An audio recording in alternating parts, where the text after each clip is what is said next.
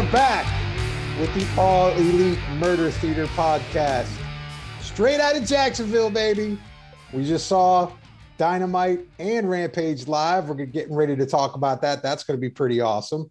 So how's everybody doing today? Mr. Chris coming up from North Carolina. How's it going, buddy?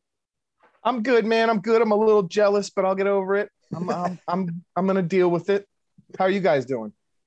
Good. I'm good. How about you, Miss Tammy? Woohoo! Happy 2022. It's going to be good. Don't let anybody else tell you different.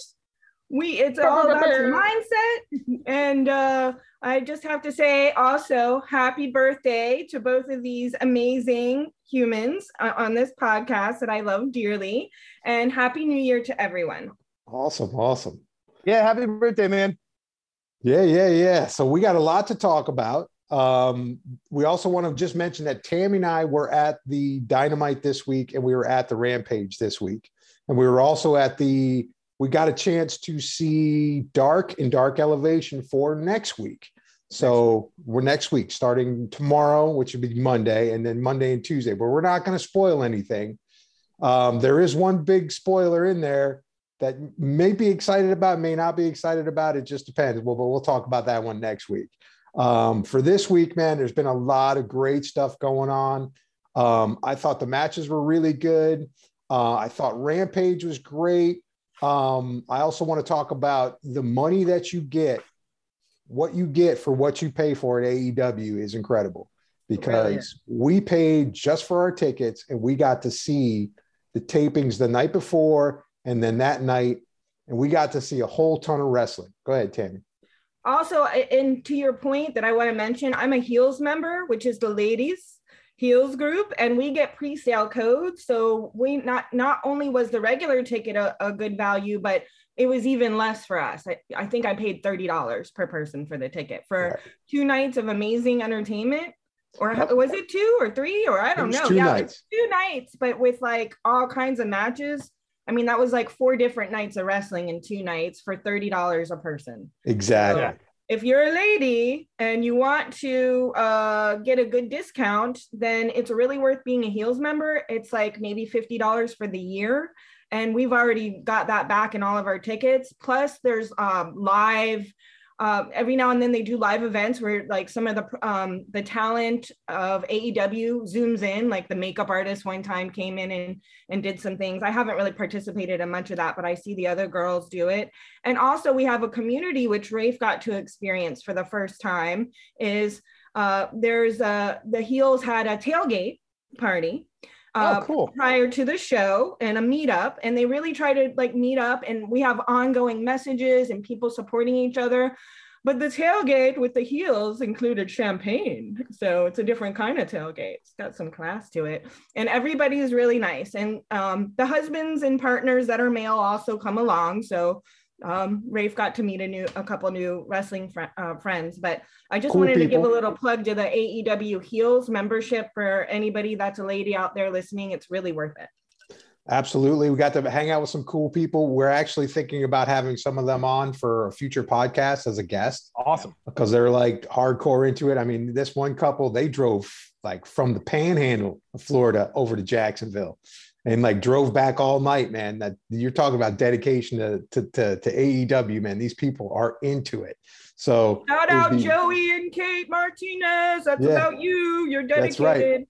We'd love to have those guys on at some point. Super cool. I really enjoyed meeting them. I really enjoyed hanging out with them. It's such a cool crowd when you go. It's such a different experience actually going to one of the shows. So if anybody out there gets an opportunity to go, I really recommend that you go. It's kind of like having a big family and just like everybody has this collective together, and it's like everybody's into it, and it's like a real community type of thing. It's almost kind of like like a cosplay community, or, it's like the metal community was, but it's but it's fun, man. And everybody's into it and everybody's friendly, and, it's a great experience overall. So, yeah, man. So we had a great time, and you definitely get your money's worth. And you get to see a lot of stuff, and it's great. So, but yeah, let's kick this off. Yeah, man, let's kick this off. let's start. We'll start working on Dark and Dark Elevation for this week. Kind of want to just hit the highlights on that because we really want to get into Dynamite and Rampage. Obviously, those are the big ones. Those are the fun ones, as you can see in Chris's background. Probably the match of the week, I would say.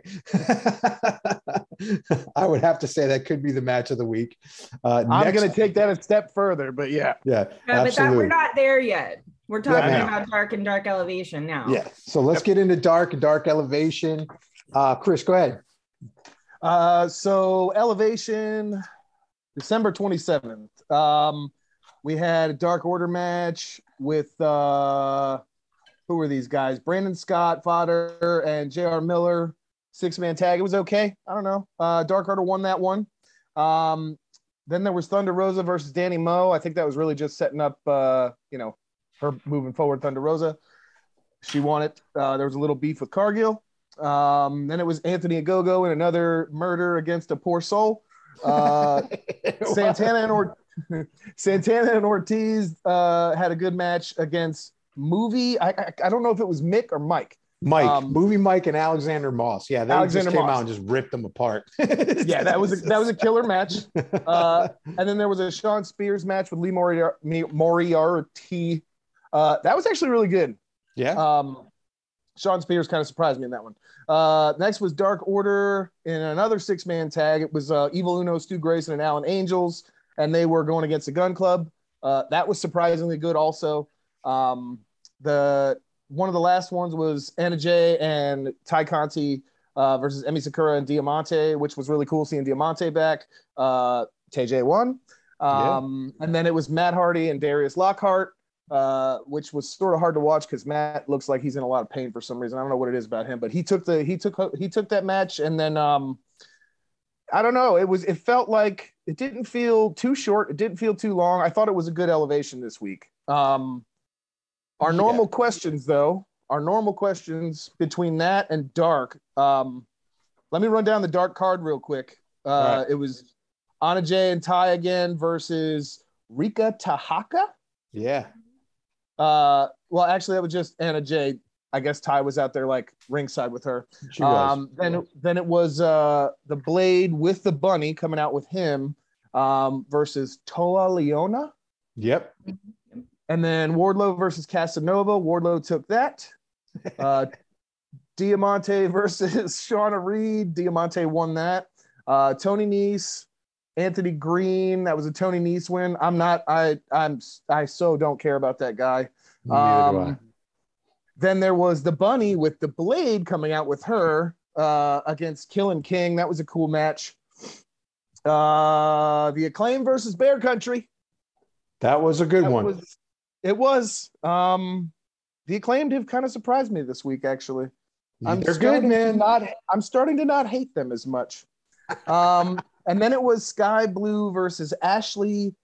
And I think I wrote this. Yeah. Yep. Yeah, I have Fred. an R in there, and that's not supposed to be there. It's Fred. Sky Blue took that. I'm not familiar with either of them, so that was a cool match. Orange Cassidy and Wheeler Yuta versus the Wingmen. Always good to watch all of those guys. It was an Orange Cassidy and Yuta win. And then Joey Janela versus Sonny Kiss. I think we're going to unpack that one in just a second. So, yeah. But now that we've gone over the card, now that we know what nights we're talking about, the normal questions. Who stood out to you guys? I had Tammy, a few. You want to go first? Yeah, go ahead, you Tammy. want to go first? No, go ahead, Tammy. Oh, okay. So just a couple side notes. One thing that has nothing to do with the questions, but I thought was entertaining was when the Bunny smacked Toa. I thought that was hilarious. So I just wanted to bring that up. That was funny.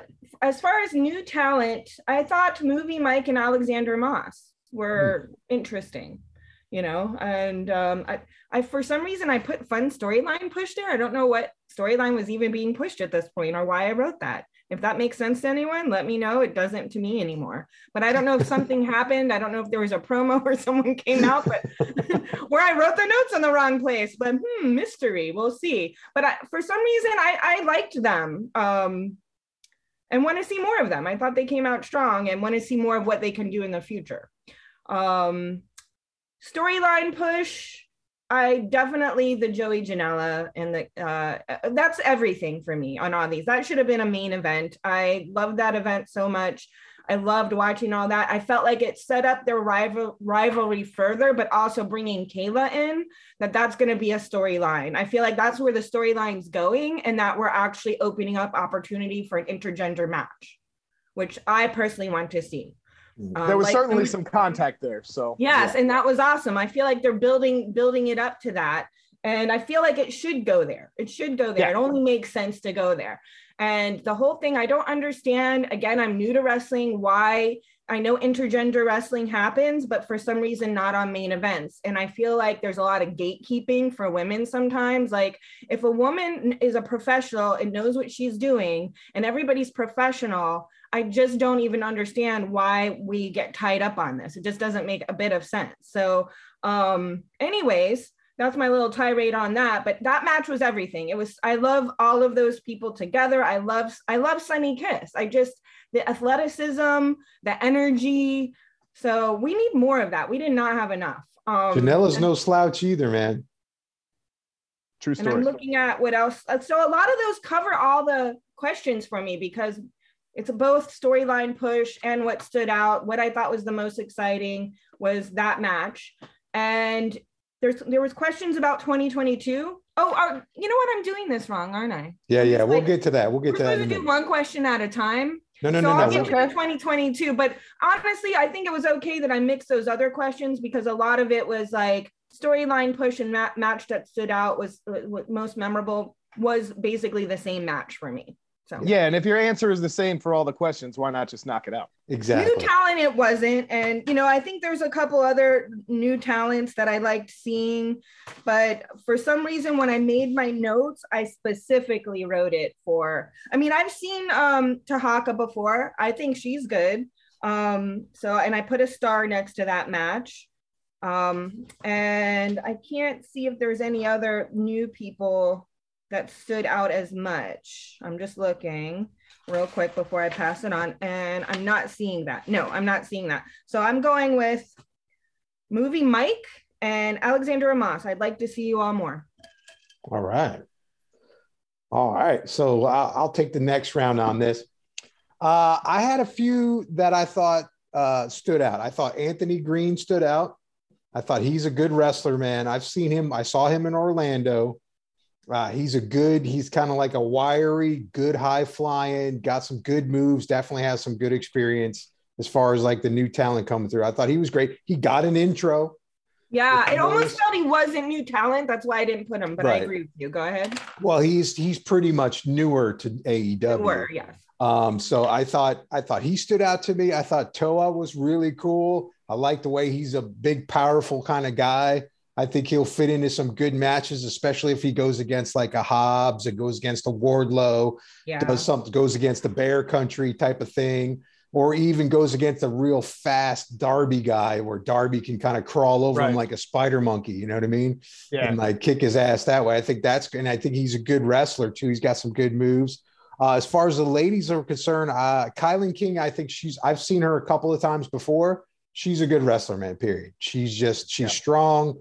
She makes the star look good. She knows her moves. She makes it a back and forth type of match. That's what you want to see. You don't want to just see, I don't want to see just the new talent just getting pummeled unless it's part of the storyline. Like if you got like a Wardlow situation, we know Wardlow's just going to powerbomb the dude and that's it. It's over. Right. And then I thought Ashley what's her name? Ashley Dubois was really good. I think she's good. And I think she's going to make a lot of people look good too. So as far as what pushed the matches and the stories, obviously the Sunny Kiss thing, I think that was probably the highlight of it. But, you're also got to keep in mind that they're pushing the Gun Club in Dark really Elevation a lot. So they're pushing that storyline. So I'd like to see how that Gun Club story is going. They keep bouncing them in and out of the regular Dynamite and more into but they've had a lot of matches lately. If you've noticed, they've been on Dark and Dark Elevation almost every week for like the past. I was actually going to bring up the same thing. Yeah. So there's something going on there that they're trying to push. I don't know where that story is going to go, but I'm interested in seeing that story. And of course, obviously, the most memorable match, I'm going to say Sunny Kiss and Janela was number one. But number two, I thought Bear Country and the Acclaimed was a really good match. And I think that could have held up. It surprised me. I think that really could have held up very well on a Rampage.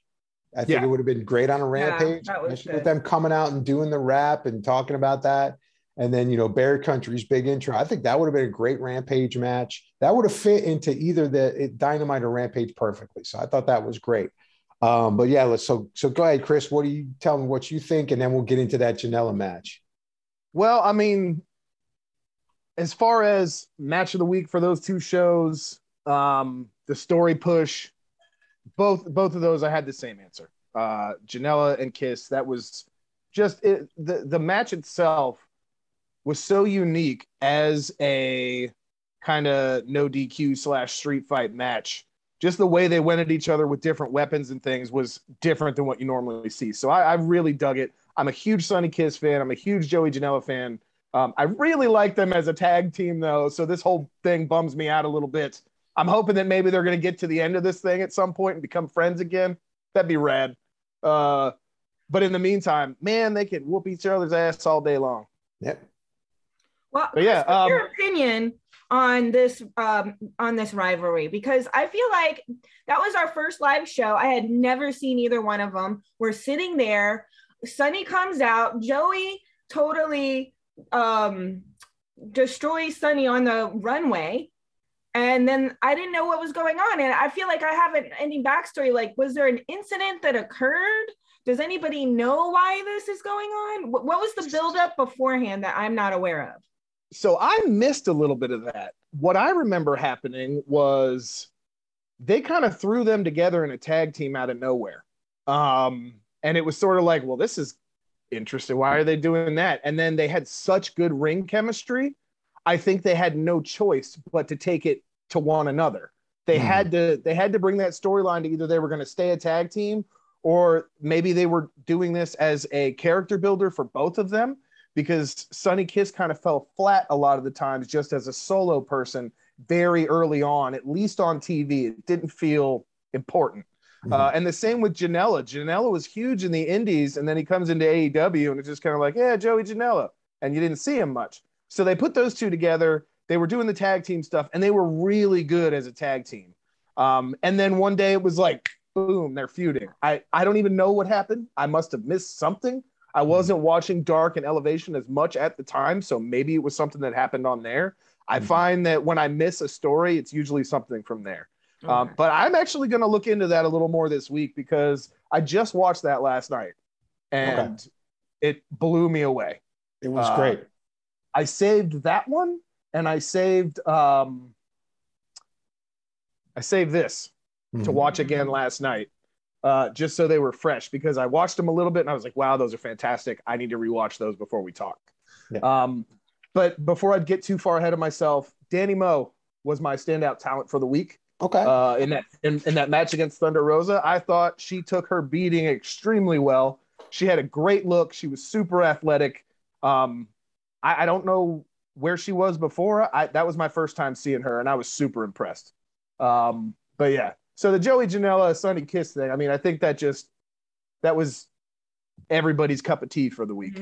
Oh yeah. And I don't see how anybody could watch that match and not say, okay, first of all, this is definitely TV caliber. Second of all, what a great story, and what a great, like, every single bit of that match was really good and really entertaining, and it felt important. Like, it felt important on a Dark episode.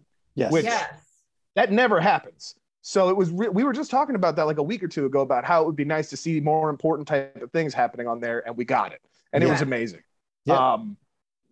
So I don't know. I really enjoyed both shows this week. There was a ton of stuff. It's like you said, Rafe, I saw a bunch of people I wasn't familiar with. I didn't see one dud. Yes. No. It was a great week for Dark and Elevation for both of them. So real quick before we move on to the bigger matches, I wanted to touch on, they're hyping Tony Nese a lot. Now, yeah, and I don't know why. I don't know why either. He's kind of like he seems to be like a very, very sugar-free MJF type of character. You know what I mean? Yeah, and not even he's very like vanilla. You know, and it's like he's trying to be a heel, but he's really not that much of a heel because he's just like a technical wrestler. So he's not really much of a cheater. You know what I mean? Right. He gets booed. I mean, because when we saw him, he was getting booed. So he's getting booed like a heel, but he's not pushing the heel. But they're making a big deal out of him. So I'm curious, just to put a mental note on that. I'm saying it to say, let's see where that goes in the future. So I'm curious to see it. They're definitely building to something with him for sure, because like you said, they featured him. And even when he's not in a match or anything, like he's always in the audience or something weird. And he's always like looking at people. So they're doing something with him. But the question is what? The other question is why? Because like he's okay. I wouldn't pick him out of a lineup for anything. No, I really wouldn't. He's not. He doesn't have like a gimmick that pushes him over the edge. You know what I mean? And considering AEW has so many, I want to say, deep personalities, because a lot of these people have so much depth and so much to offer, and there's always something different you notice about them. They always have something new to deliver. I don't feel like he's going to have that, but maybe I'll be proven wrong. I don't know. I mean, he's good and he's strong. Oh, but I'm curious. Let's see. Yeah, he's a good worker. He's definitely good work. So I'm curious to see how it's all going to play out and how they're going to use him even more, because they seem to be putting some emphasis on him. So curious to see it. And that's why I like the dark matches, because you see some people will just, I think that there's people that are going to break out of that and it's really going to be fun and added in. I enjoyed the match with Tony Nese and Anthony Green a lot this week. It was one of my favorites. And I felt like it was the first time I enjoyed Nese, really. Like, I don't have any negative feelings about him, because I've learned when people are really new, like I need time to like watch them and observe them a little and not make a quick judgment, because sometimes there isn't context yet. But I felt that Green really shined in that. I'm just confused about his jacket, and I think he might be too. We need to get to the bottom of Nice's jacket. But, you mean Tony Green's jacket, the half and white jean jacket? I need an explanation and storyline based on that. So, I mean, I see what you mean. There's similarities, but I definitely see a lot of potential in Nice. I mean, of course, he's the dude you want to slap in the face, and I'm trying to get used to like loving some of those people in a fun way, because I realize when we don't have like some of these people around, it's boring. We need somebody like we need some agitators, and I bet he can become a good one, and he is a good wrestler. So we'll see. But I feel like it's early on, and I still, as a new person, I feel like I don't know the whole story with people, and it's gonna take me a long time to really like absorb everything about them. So I'm giving a lot of opinions now, listeners, viewers, however you're receiving this information, that bear with me that I'm new, and so I don't have all the information, and it might be an evolving opinion. And it should be. You should never say, okay, this person is this, and then write them off, because if there's anything I've learned about professional wrestling, it's that everything can change at any time. Right. That's exciting. I should have given a little bit more background. I know Tony Nese from elsewhere, and the guy has never done anything for me. But like I said, he's a great worker, but he's just a great worker, in my opinion. There's never been a lot of personality there. So hopeful, but we'll see. I think that kind of like happened. He was, hopefully he's like a slow burn. Like, I know everybody knows who Bobby Fish is. Okay. They all know him from the Undisputed, but we didn't know who he was when he first got into AEW. So it was just kind of like, oh, okay, for us. But then you see the slow burn. Right. And then it comes into the Undisputed. He's getting involved in all these other matches. He's such a great technical wrestler. I mean, and he's mean and he's gnarly, you know what I mean? And he's just kind of like that old school. He looks like a lost pirate, and he's just like ripping everybody's head off. And it's great, Yeah. And it's cool. But it was a slow burn for us because, Tammy's like, I don't know about, I remember I was sitting on the couch being like, Bobby Fish, because we didn't know. And we're like, okay, let's see what he was. And then we weren't that knocked out about him the first couple times. And then we did see him live in Orlando. And then, and then he comes out and, now he's killing it with, Undisputed and Kyle O'Reilly. You got that whole thing going. And I really enjoy watching Bobby Fish wrestle now. Like, I'm excited to see him. So I'm hoping. I don't hate him. No, I mean, I don't have anything against him. I'm glad he's there. He serves a purpose, but I'm not ready to get up and sing his song when he comes out or anything like that. But no Adam Cole. The storyline might take me there. I need to develop a relationship with each and every person, and that sometimes takes time. Well, once that storyline develops with those guys and what they're doing right now, they're gonna turn on each other at some point. It's been through 3 different companies already. It's gonna happen the same way, and I think we're gonna get a little bit more of their individual offerings at that point. Mm-hmm. So, but yeah, Fish is great, man.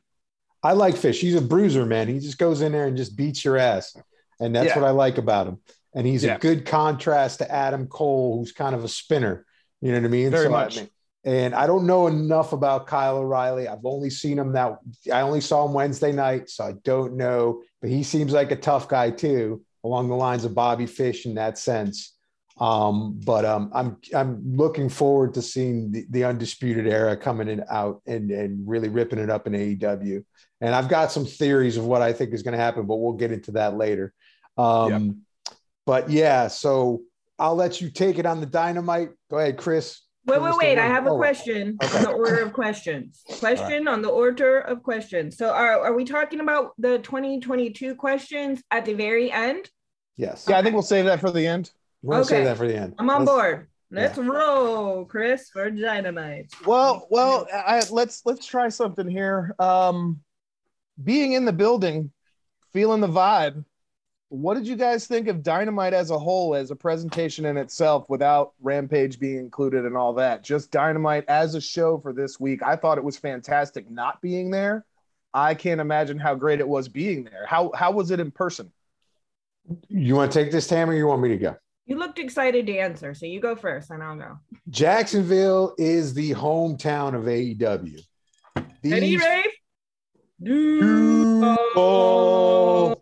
Okay. All right. So we got that out of the way. These folks love it. They were there during the pandemic. They were there through the whole thing. A lot of the people that are there are the people that have been there every single time that they've been at Daly's. Day one. Yeah. It's day one. So when you get that kind of crowd there, man, they love it. And everybody is psyched. I mean, it was loud in that building, and it's open air. So that's open. So there's air flowing through. Both sides of the walls are open. So people were going nuts, and it was super loud. It was super fun. Duval's the crowd. I mean, Jacksonville is the home. It's like being on home ice, man. It's like, or in a football game and they can't even hear the count because the home team is going so crazy. That's the way it was. You're right. And that energy pushes towards those wrestlers, and they can feel it too. Mm-hmm. Yeah. They feel it too. So that just elevates those matches up. Now, the only bad thing that I will say about this before we get into the matches and then let Tammy get Tammy's opinion of the building is that it's a long night. Okay. So you got to pace yourself because you've got Dark Elevation being taped before, you've got Dynamite, and then you got Rampage after. You're almost out of gas when you're hitting Rampage because, you've been there a long time. And you could definitely feel that when you watch the shows. You could feel like that's when everybody's like, okay, we're still excited to be here, but man, we're tired. Yeah. So Rampage has to be good, I feel like, in order to get people hyped. Right. This week seemed pretty good to me. It did. And once we hit that one match with Anna Jay and Tay Conti, it was like, that gave everybody their second wind. But the Darby match did too. Don't get me wrong. That was a very exciting match. But when that one hit, that's when everybody was up again, like really up again. So, but it is a long night. So, but Tammy, what did you think of the building up in Duval? I agree. It's a long night, but honestly, I was like, it didn't feel as long as it was because you're entertained every single step of the way. And they do a really good job of moving things along. There's not a huge amount of downtime at all in between stuff. Right. So it's like go, go, go, go, go. Yes, it was, we had amazing seats. And because we had met up with some people prior in the parking lot, every area you looked, you saw someone you knew, kind of like sort of know, acquaintance. And seeing all the signs in person is really cool. And again, the energy is totally electric. There is so much love. There's so much enthusiasm. People put 1,010%, and they're yelling and screaming and singing the songs and doing all this stuff. Like it was definitely like full on fans there. Like you didn't feel like anyone was dragged along to the show. They give you more than you expect. They are so cool to the crowd. Tony Khan comes out and thanks Jacksonville for all they did to help keep it going during the pandemic and putting them on the match. I mean, I think he did like multiple speeches in one night thanking all of us, for everything. So you definitely feel loved there. And I just think there's nothing like it. I mean, all of us are performers in our own way. We've all done some sort of been on stage. We understand that connection between audience and you. Really, that's what performing is about, is when you kind of get into that headspace where you're like, it's just you like vibing off everything and doing what you love most. And it's like so zen in so many ways. So that they're feeling that. It's great knowing that they're being cheered on and that they can hear you, because sometimes you're cheering people on and they don't know you are. So they get to feed off that. I love doing all the songs. It is kind of like going to the Rocky Horror Picture Show in a little bit, because you participate. So you're part of it. So it's like we're all in it together, co-creating this together. And I just love seeing so many happy people, with all the things that have been going on in the world. There's still places where people see each other, where they're celebrating. And even when they're booing, they're still celebrating that person, because that person is a heel and that's their job. That means they're doing their job. So I love it. I could go all the time. I mean, it was like a very exhausting couple days, but that's because it was the end of the holidays. But I feel like our exhaustion was at home. And once we were there, we were totally engaged in it. So I could become an old person, like traveling around, like people used to follow the Grateful Dead, and we could follow like a wrestling thing, because it's that fun. It really is. And there's a lot. Awesome. And I'll tell you, Justin Roberts, the announcer, is the coolest dude. Oh, yes. And same birthday as Rafe, too. Same birthday as me, which is cool. Yeah. So just listening to him announce and the way he, like says the words is so fun. It's the way, and he talks to the crowd. He reads everybody's sign. He acknowledges everyone. Mm-hmm. The whole thing happens like that. And it's just, it's cool. And, everybody's happy to be there. The minute Aubrey comes out, everybody loses their shit. They love they love every member. Even the security guards get love and are known. Oh yeah. Some little kid got a fist bump from one of that big bald security guy you see walking around all the time with the tattoos. He's huge. Right. This little girl gets a fist bump, and it was like she met a wrestler. I mean, it's kind of like that vibe. Like if you're attached, you get love. Like if you're like the ticket taker, you're like, everybody will know your name and chant for you. So it's like, it really is like a big family. It really is. And what was other cool is this, there was a person with a sign, and it was a two-sided. You might have seen it, Chris, watching one of these. MJF and somebody that Danhausen. Yes. So this was it the like painted like a cartoon? I did see that sign. Yes. So we were not far behind that person. And so I was looking at the signs, and now I'm on Twitter, and that person's part of some of the people I know. So through randomness, I'm hooked up on Twitter, and I think that shirt, now that's a best-selling shirt. Yeah. So nice. It was like great, because it's an independent artist, not expecting that, trying to push their work, and now they have like this amazing, the shirt is selling out. And so to plug them, I believe it was I want to say it's Twin Palms. Yeah, it is. Or named Angie on Twitter. So you can follow them. And then another cool thing was this one guy made a sign, and it was an Orange Cassidy, but it looked like the Tropicana carton. It looked just like the Tropicana carton, right? And so after his match, the kid's holding it up. Orange Cassidy stops and's like, "Come here, man." Yeah. And the guy goes up, and he's like, he writes "cool" on his sign and then signs it. and he gives it back to him. So it was like, it was a really cool moment because it was like, that's so awesome. He just kind of pulled off to the side and was sitting there. Then there was no cameras on. There was nothing, he wasn't trying to be popular or anything like that. He just saw that kid sign and was like, oh man, that's really cool. Cause I mean, it looked just like the Tropicana thing, and it had Orange Cassidy on there like that. And it was like, it was a really great sign. And, and Orange Cassidy signed it, and it was really cool. So, okay. I know I'm besides, I have to add these two things. Sorry. I don't want to make it too long, but no, please. Because one thing that was really cool was one of our heels, Annie, always paints her face half as Darby Allin.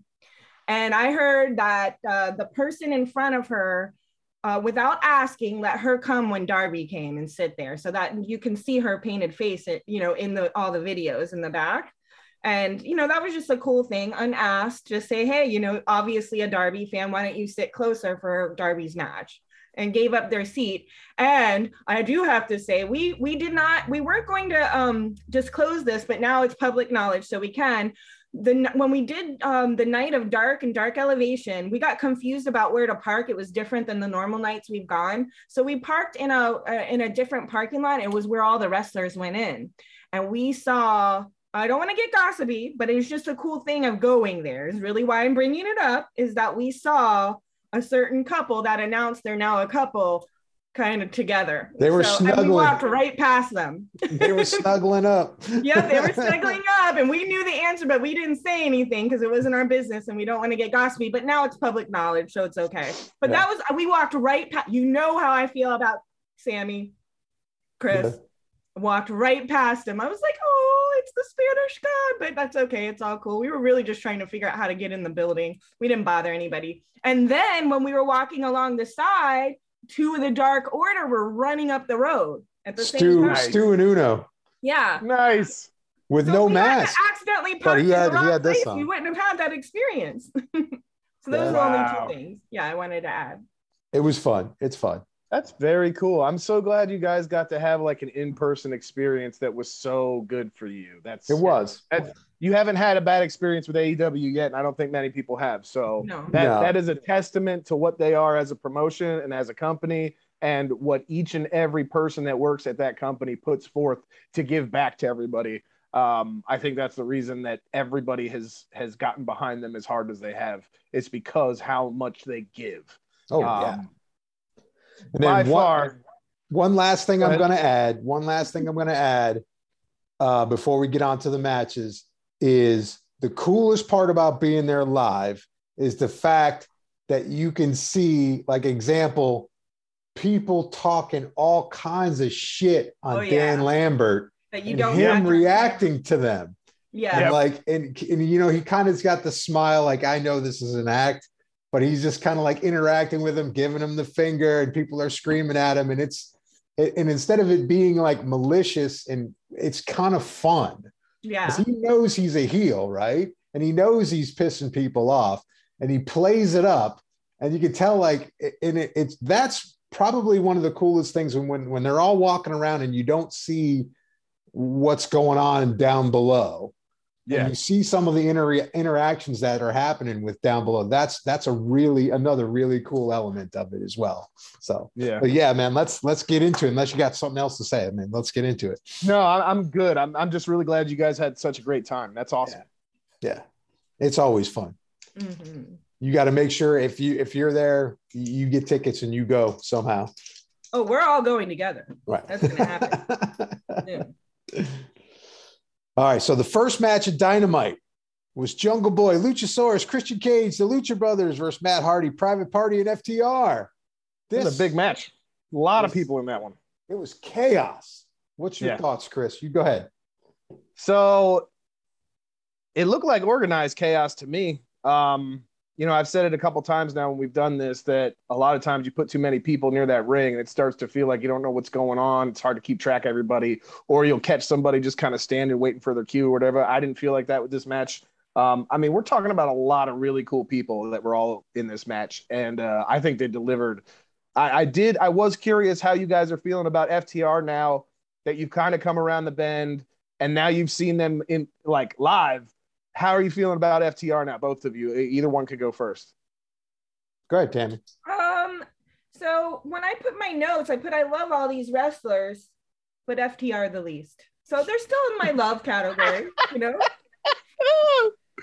Oh. And I put, but that's okay. That's by design. So yeah, I mean, well, you got Lucha Bros in there, Jurassic Express, Private Party. It's hard to pick FTR out and be like, yeah, they were the best in there, but I think they added a lot to the match. Yeah, I agree. they do add a lot to the match because they know how to add a lot to the match. That's true. And so when they know how to add a lot to the match, it makes it that much better. So yeah, I absolutely agree that they are a great tag team and they're great at, I hate to say it, but they're great at losing. They are. They make people look great when they lose. And it doesn't take anything away from them as a team. It doesn't seem like, it's never like, yeah, we knew they were going to lose. It's always like, I wasn't sure. Yeah. Yeah, that's true. Because you're not sure. You're not sure if they're going to have them win or they're going to get a cheap win or something's going to happen or, you know, whatever the situation is. But they're just, they're good. And of course, Hardy's, I love Hardy. I mean, Matt Hardy's great. He's getting up there in age and he's a little bit beat up. But man, he's a great performer. He didn't seem like he didn't get a lot of time in there, but he got his signature moves in, which were great. I think and he got a lot of good interference stuff in too. Yeah, he did. Yeah. He did. Private Party, they're going to have a great future because I think that those guys are like they're kind of like in the style of the Young Bucks, the Lucha Brothers. They're the Flyers. They jump off the ropes. They got a lot of Orange Cassidy traits in them and stuff like that. And the way that they wrestle, and they're fun. And they got that goofy gimmick about, going to the party and they dress like they go to the club. And so I thought that's very funny, but they're very good wrestlers and they're very entertaining. Christian Cage, I respect him, but I could take or leave him. I'm not. Yeah. He's not someone that I think he's a good wrestler. I think he helps with the Jurassic Express with their promos because those guys aren't the best talkers. Yeah. I don't think Luchasaurus is really supposed to be talking. He's supposed to be this big lucha dinosaur type of thing. Jungle Boy, I like when he just grunts. Right. Yeah. Jungle Boy's a little dry, so I can see why they put Christian Cage in there. But let's talk about the match itself. So go ahead, Chris. What did you have on your notes? So here's the thing about this match for me. It was really entertaining. I enjoyed it a lot. There wasn't a single moment during the match that stuck out to me as a moment that changed the match or a moment that made the match go in the direction that it went. It felt like you said chaos, I said organized chaos. That's really kind of what it was. I was surprised at the end. I'm still surprised that Hardy and FTR and everybody won. Mm-hmm. I don't think we're done with this one yet. No, and I think that the reason that they won is because they were setting up that Jurassic Express Lucha Brothers thing. Christian Cage and Penta having that argument of who did what, who screwed it up. It wasn't really a loss. Right. If you look at it, it was more like somebody screwed up and that's why we lost. So now we've got to set up this new rivalry and we're going to do the Jurassic Express Lucha Brothers. Now that's a tough one, man. That's a tough one for me because I love both of them. So it's like, it's going to be one of those situations of who wrestles better. I mean, but they're both, that's a pretty equal, I think that the Lucha Brothers probably have more experience than Jurassic Express, but it's still, that's going to be fun. I don't know where they're going to go with the storyline, but I know that the matches are going to be pretty awesome. I don't know how Christian Cage is going to fit into all of that since he was the kind of one that screwed up the match, but yet the Jurassic Express has to wrestle the Lucha Brothers. So I'm a little bit of like, okay, all right, that's fine, I guess, because he's part of the team. But I would think that, the rivalry would be set up. Maybe Luchasaurus did something wrong and then Penta gets mad at him. And then Jungle Boy or so on. And then you have this rivalry. Then you have this thing of like, hey man, you screwed up the match. No, you screwed up the match, etc. But it was Christian Cage. So I don't know. I'm curious to see where it was going. I enjoyed the match a lot. I thought it was fun. It was great to see it live. It's always good to see those guys flying on the ropes, doing their coordinated moves together and doing all that. And I remember earlier on when we were watching Jurassic Express that Jungle Boy and Luchasaurus had a couple of more moves together. I haven't seen that much lately. I haven't seen like him going off of maybe Luchasaurus's shoulders and doing some kind of moves. I saw that early on with them, but I haven't seen a whole lot of that later. I'm not sure if they're just kind of changing their technique, learning a little bit more, et cetera, et cetera. But I'd like to see in this matchup that we're going to have with the Lucha Brothers and the Jurassic Express, I'd like to see some of those more coordinated moves because the Jacksons, I mean, the Bucks do that shit great.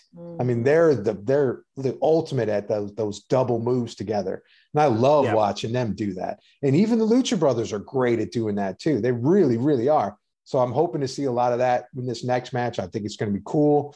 I see where they push that story. It was kind of like the FTR Private Party were just kind of like on the outlier. They were pulling that. They were pulling that story from FTR and Lucha Brothers. They pulled that apart so that we don't have to really focus on that anymore, which is kind of cool. Because, I mean, I think that's kind of getting a little stale. They've had a lot of matches together. Unless they're going for those AAA belts, what's the difference? You know what I mean? Right. Who cares? That's the way I'm thinking because I think the Lucha Brothers deserve those belts because they're the Mexican belts and they should have them. You know what I mean? Just the bottom line. So I don't know how that's going to develop, but that's pretty cool. So yeah, that's my opinion. Tammy, what do you think? How was your thoughts on that?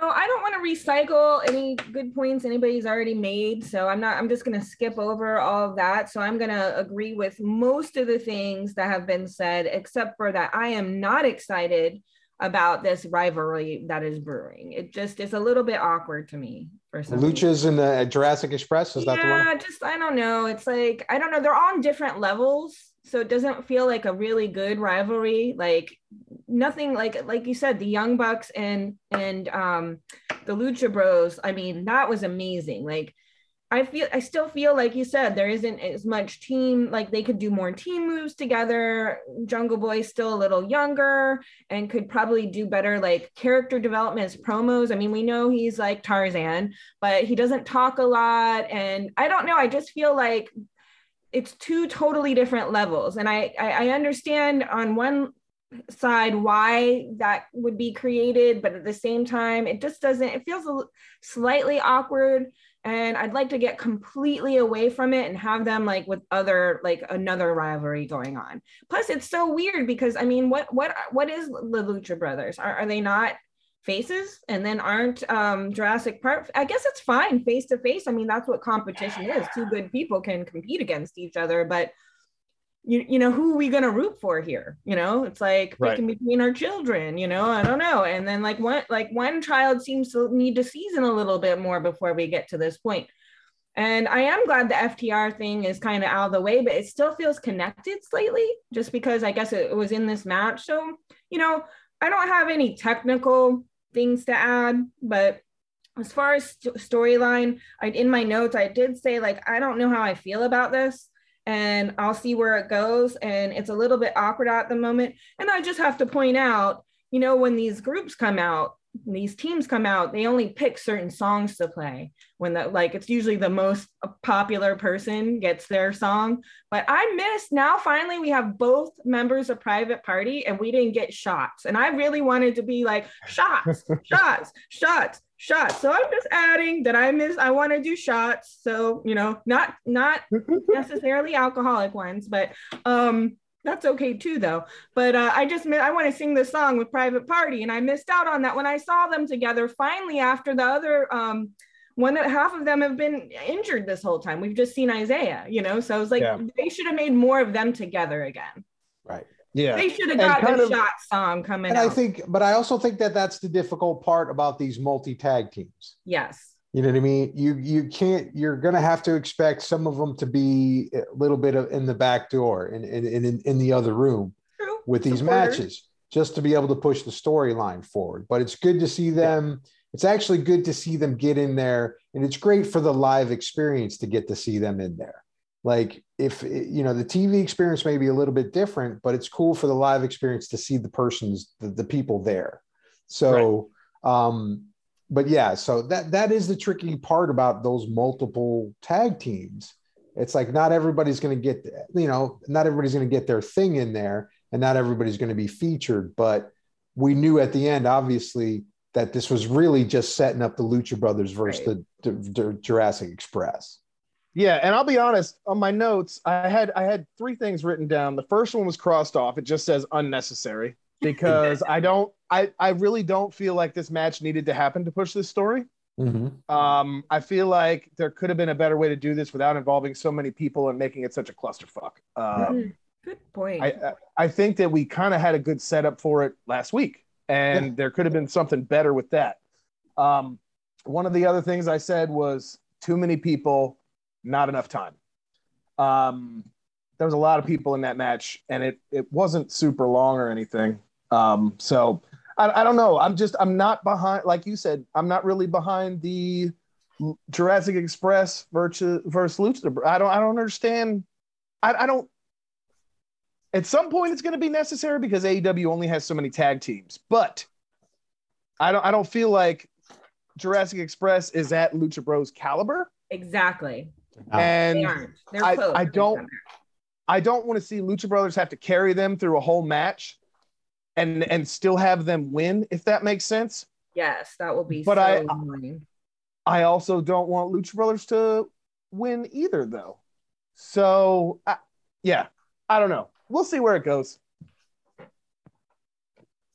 All right. I'm just wondering about the storylines. Like, sometimes you can see this all coming too much, and do they ever totally blindside you? Because it would be really cool to see like this all brewing and then something else just come and like totally change the course of it. So that's what I would like to see, you know, like something we don't foresee coming. I mean, with creativity, there's no limit, you know, so like there's no limit to the storylines. It doesn't always have to be rivalry this, rivalry that, back and forth, back and forth. There can be so much other things happening. And that's what I'd love to see with this storyline, is that all of a sudden some other factor comes in that none of us saw coming. I would love that. Yep. I felt like that kind of happened like when Julia got the black mist blown in her face. I never saw that coming. That was out of nowhere. It still doesn't make sense to me. Follow up to that? No, but I feel like it will happen. I think it's going to happen. I think it's going to happen with the Flying Brian match this week coming up. Yeah, we're going to see about that one too. So, yep. So that had to be pretty cool in person, huh? It was fun. Yes. Yeah. Okay. Rafe, I'm curious to see what you have to say about this next match. 2.0, Daniel Garcia, Eddie Kingston, and Santana and Ortiz. Well, okay. I'll tell you what, when we were there, they love Eddie Kingston. Oh, yeah. Love Eddie Kingston. I mean, they love him, dude. They were going off.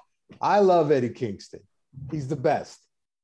And I think this is a great rivalry between 2.0 and Daniel Garcia and Santana and Ortiz and Eddie Kingston. First of all, Proud and Powerful they're up there on my top favorite tag teams. I mean, they just are. They're great. And to have Eddie Kingston in there with his just the character that he is perfect. You know, it's like they're the New York street kids going out there and kicking everybody's ass. Right. I love it. And for them to go against 2.0 and Garcia, it's perfect because they're all kind of nasty. You know what I mean? They're like got a nasty wrestling style to them. Like, no one's smooth, no one's pretty and shiny. You know what I mean? It's not like, you know, they come out and it's just a brutal, almost like a street brawl every time. Yeah, it's very gritty, very rough. Rough. It's very rough. And the thing about it is, Kingston doesn't care if he's a heel or he's a face. And I love that attitude. I think that's the best attitude to have, because it's like, I don't care. I'm going to bite this dude's ear. I'm going to bite his face. You know what I mean? That's like heel action, but he's not a heel because they love him so much. So as far as that match is concerned, it sucked that they lost, but you see why, because it's setting up. You know, you got the setup at the end. Jericho comes running out. The big return. Big return of Jericho. I mean, I didn't see that coming, to be perfectly honest. I was stoked to see him come out. And boy, they were singing that song so loud. It's the funnest to sing the song, Chris, in person with everyone. Oh, yeah. Screaming that song is at the top of their lungs, the Jericho song. And then Eddie Kingston's getting in Jericho's face. I love it when he flies off the handle and just goes off on whoever. It doesn't matter if it's his enemy or his friend. It doesn't make a difference. So you interrupt Eddie Kingston no matter what, he's going to go off on you. And I love the fact that he just started going off and going sick. And he's pissed off that he lost, and he's screaming at him. And he's getting in Jericho's face. And then I think it was Ortiz was like, "Look, man, you got to chill out." It was a monkey. Monkey's like, "Calm down." You know, it's like trying to get everybody. I mean, you could actually hear them. Like, we could hear a lot more of the dialogue. Right. He's like, "Dude, it's not what you think. You got to chill out, man. Relax." You know, he's trying to get Eddie Kingston off the tree. And he really did a great job of trying to like it was like a real, like if I was going out and hanging out at a show or something like that and somebody got in a fight, you know what I mean? Like if I'm maintaining one of my old band members and like pushing them back, like, "Dude, you need to calm down." And I think you know who I'm talking about.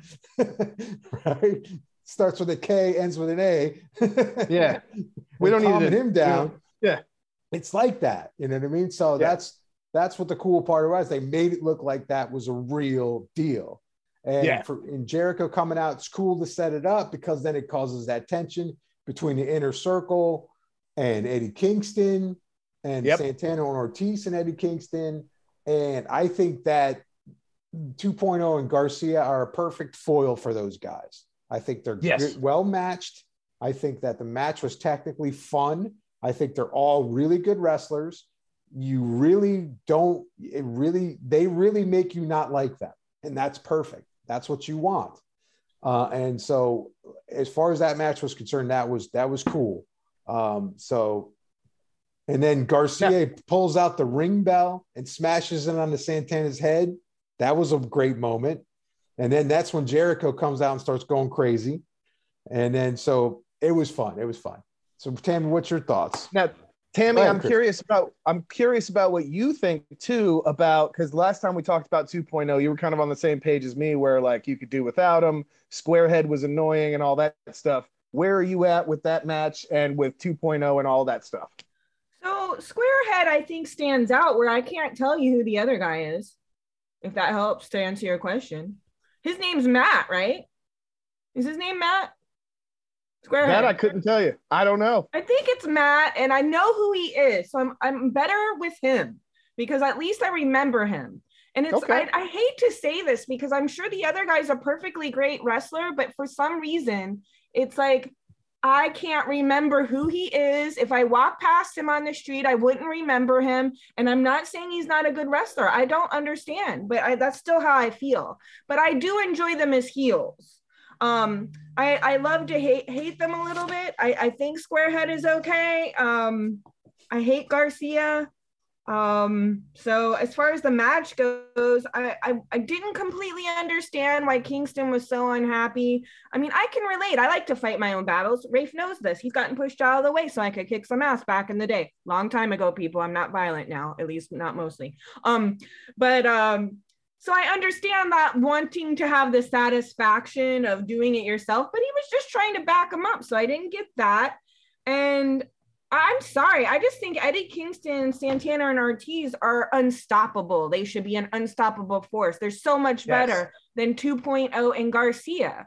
So I won't say that I don't know how I've changed, to be honest, Chris, because there's some things that are the same, but I do like they're a worthy adversary in certain ways. In other ways, maybe if it was just the square-headed guy and Garcia as a tag team. I hate Garcia.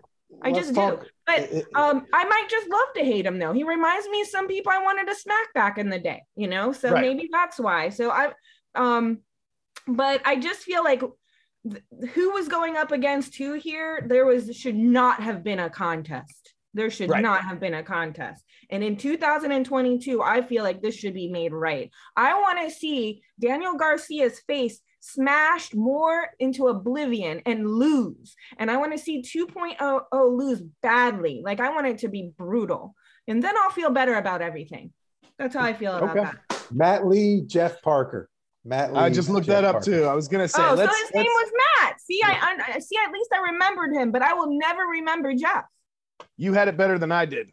And I just like, why don't I remember him? You know, I'm sure he's. I mean, to get to where you're at and the people that you're fighting, and do we call it fighting? Matching, doing matches against bouts. I don't know, but well, I never know. But you have to be good. So it's like, I don't want to insult this person, but it's just my honest opinion. And so if I was going to take constructive criticism of that person, I'd say, why am I not being noticed and remembered my name, and do something so I remember your name? Right. What's your thoughts, Chris? How did you feel about this match? We didn't get your opinion yet. So I'm going to say this. First of all, the highlight of it for me was Jericho coming out and Kingston flipping out and that whole thing. I love that. That made the match for me. I have turned the corner on 2.0, the Acclaimed, and who are those other guys I said I didn't like before a couple weeks ago, and now I'm into it. I don't remember. There's been a couple teams lately that I'm suddenly finding my Gun Club. Oh. I'm finding myself getting more into these guys. So 2.0 is I'm warming up a little bit. I'm starting to hate them in less of an actual hate way and more of like yeah, they're pretty good at being dickheads kind of a way. Then they've done their job. Yeah. Santana and Ortiz had a killer week. Eddie Kingston is never disappointing. And having Jericho come out was icing on the cake. I want to see where that's going. They were sort of beefing like a year ago or something when Eddie first came in, and it didn't go anywhere because there was the whole death triangle turned into the family with Eddie Kingston. And Jericho was still in the mix somehow with Santana and Ortiz. And then there was the inner circle thing. And it was like, where are they? Who's doing what? Yeah, I'm looking forward to this program. I don't know what they're going to do with it, but they've got a lot of really talented people in there. And I think it's just going to be fantastic. I do wish that this match had been a little later in the night, though. Well, you got to also keep in mind, they schedule things in certain ways so that there's less commercials for bigger matches. Right. So that's one of the things you have to keep in mind as well. But yeah, I agree. And then, so if we're good on that, I want to kind of give you what happened after that. After that, they go to MJF. MJF is shown backstage. He's talking about his unsafe work conditions. He says he was thrown out of the ring by an untrained Sting. Remember that? Because remember, he almost landed on his head. Yeah. He says he doesn't want to work for a professional company, hitting that he wants to try to go into WWE. He says, this is a conversation for 2024. I remember all that. Yeah. And he references his contract, and then he says he's done with CM Punk. And then he says to Wardlow, he needs to stop the Powerbomb Symphony. He also says he needs to face a Revolution ladder match to win and then give it to him. This is all the culmination of Wardlow going to be like, and then I'll make a note right at the end of this. And then he talked about his contract.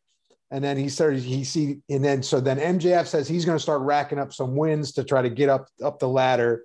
And he's not worried about CM Punk right now, which was the same thing as before when CM Punk came out and said that same thing. I'm done with him too. We're blah, blah, blah. So they're putting that on ice for a while. But what was I going to say? They love Wardlow. People love Wardlow. They want to see, everybody wants to see Wardlow on his own. The kids next to me that were hardcore wrestling fans I was sitting next to, when Wardlow even stepped anywhere, they were so pumped up.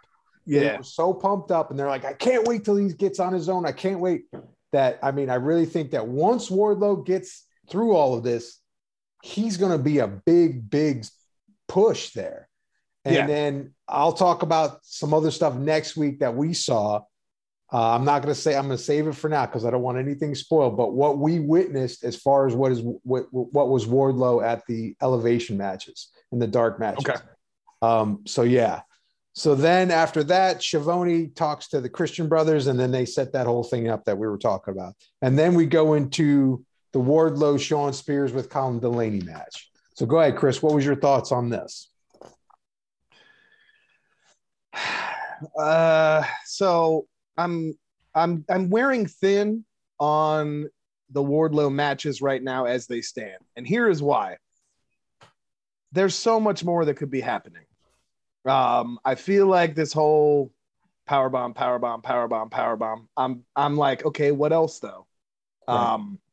But I love Wardlow so much, and I'm so fucking tired of Sean Spears, which is weird because just like 2 nights before that, I was like, wow, Sean Spears looked really good in this match. I was actually entertained. He surprised me, you know? And then every time he's out there with someone else, it's like, you are just a really annoying fucking sidekick.